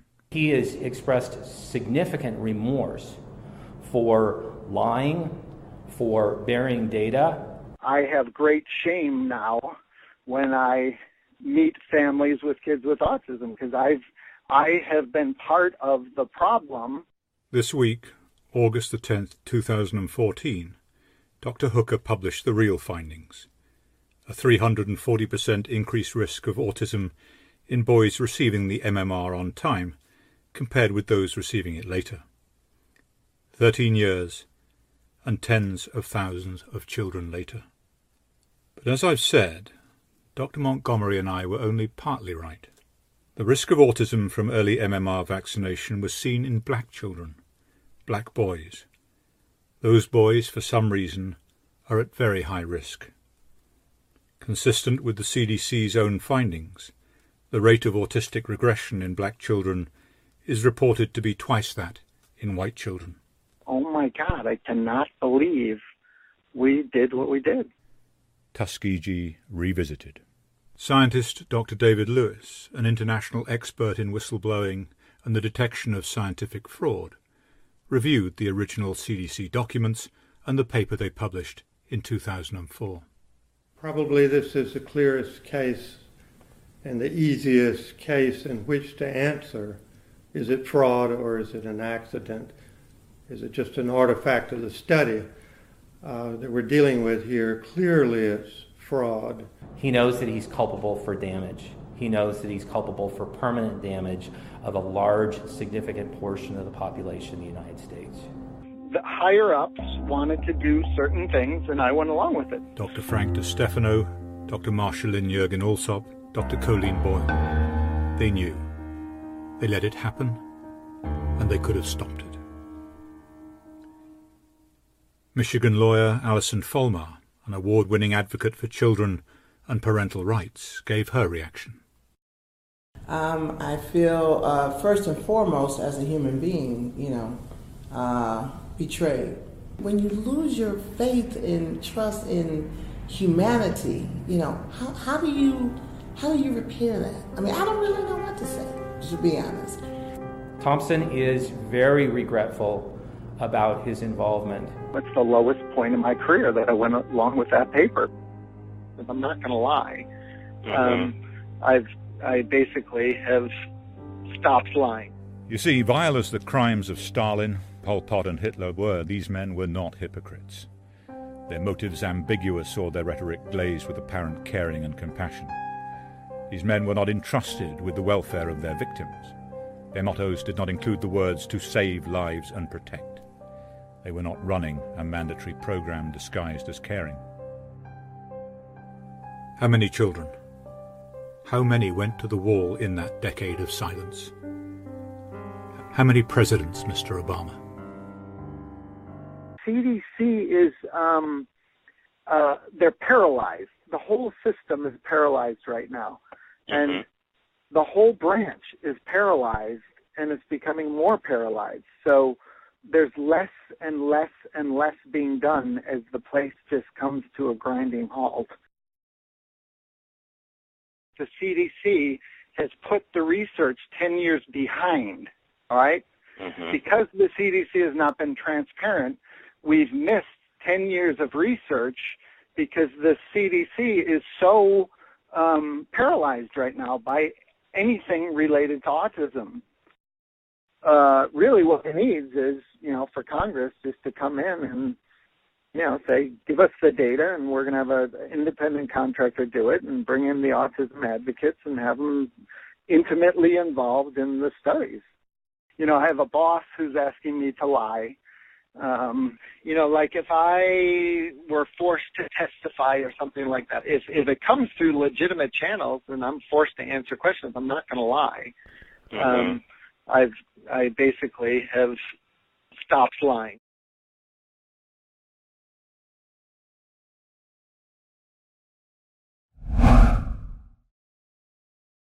Yeah, I said I wasn't going to come back, but that did need a little context that I definitely don't, claim that everything that you just saw was 100% truth. There's a lot being relied upon there that are like accounts between people and not actually documented things that you can pull up and look at.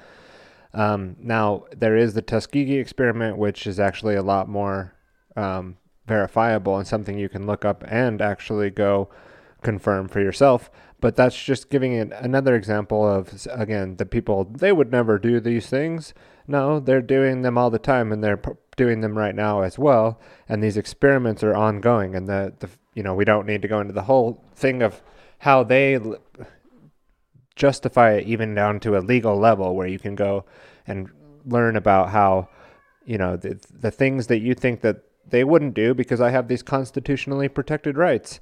No, there's major loopholes, not in like reality and natural law that they somehow have the right to do it because they make laws about it, but they do insulate themselves, protect themselves from repercussions from what they're doing, such as, the liability issues with vaccine manufacturers and companies, and also the fact of how you can look at how the GCHQ and the NSA or the United States and Britain would spy on each other's citizens and not necessarily be saying, well, we're not spying on our own citizens. We would never do that. But their intelligence agencies are spying on each other's citizens and then sharing the information back and forth. It's similar kind of fascism going on with the corporate fascism with these vaccine manufacturers, and the technocracy essentially being implemented is through this techno-fascist dictatorship, which will, be, as we'll go into with more of the aerosolized things that we talked about in today's episode, was to lay out the foundation that the aerosolized research is big on what they do to plan on deploying these sort of gene therapy type technologies into the environment without you needing to go into a place and actually get a shot. So some of that is more or less just more of the PsyWar, more of the psychological and consent components of it, maybe some of the legal problems with actually doing some of these things. But we'll find out from their documents, which I have. I've got all the documents, folks, that there are things being done to you and around you that, again, it's not like they wouldn't do that. No, they're always doing those things. It's ongoing, and there's nothing about COVID-19 that's any different than that. So we'll shut the show down for today. Thank you guys for watching, and we'll see you on the next show.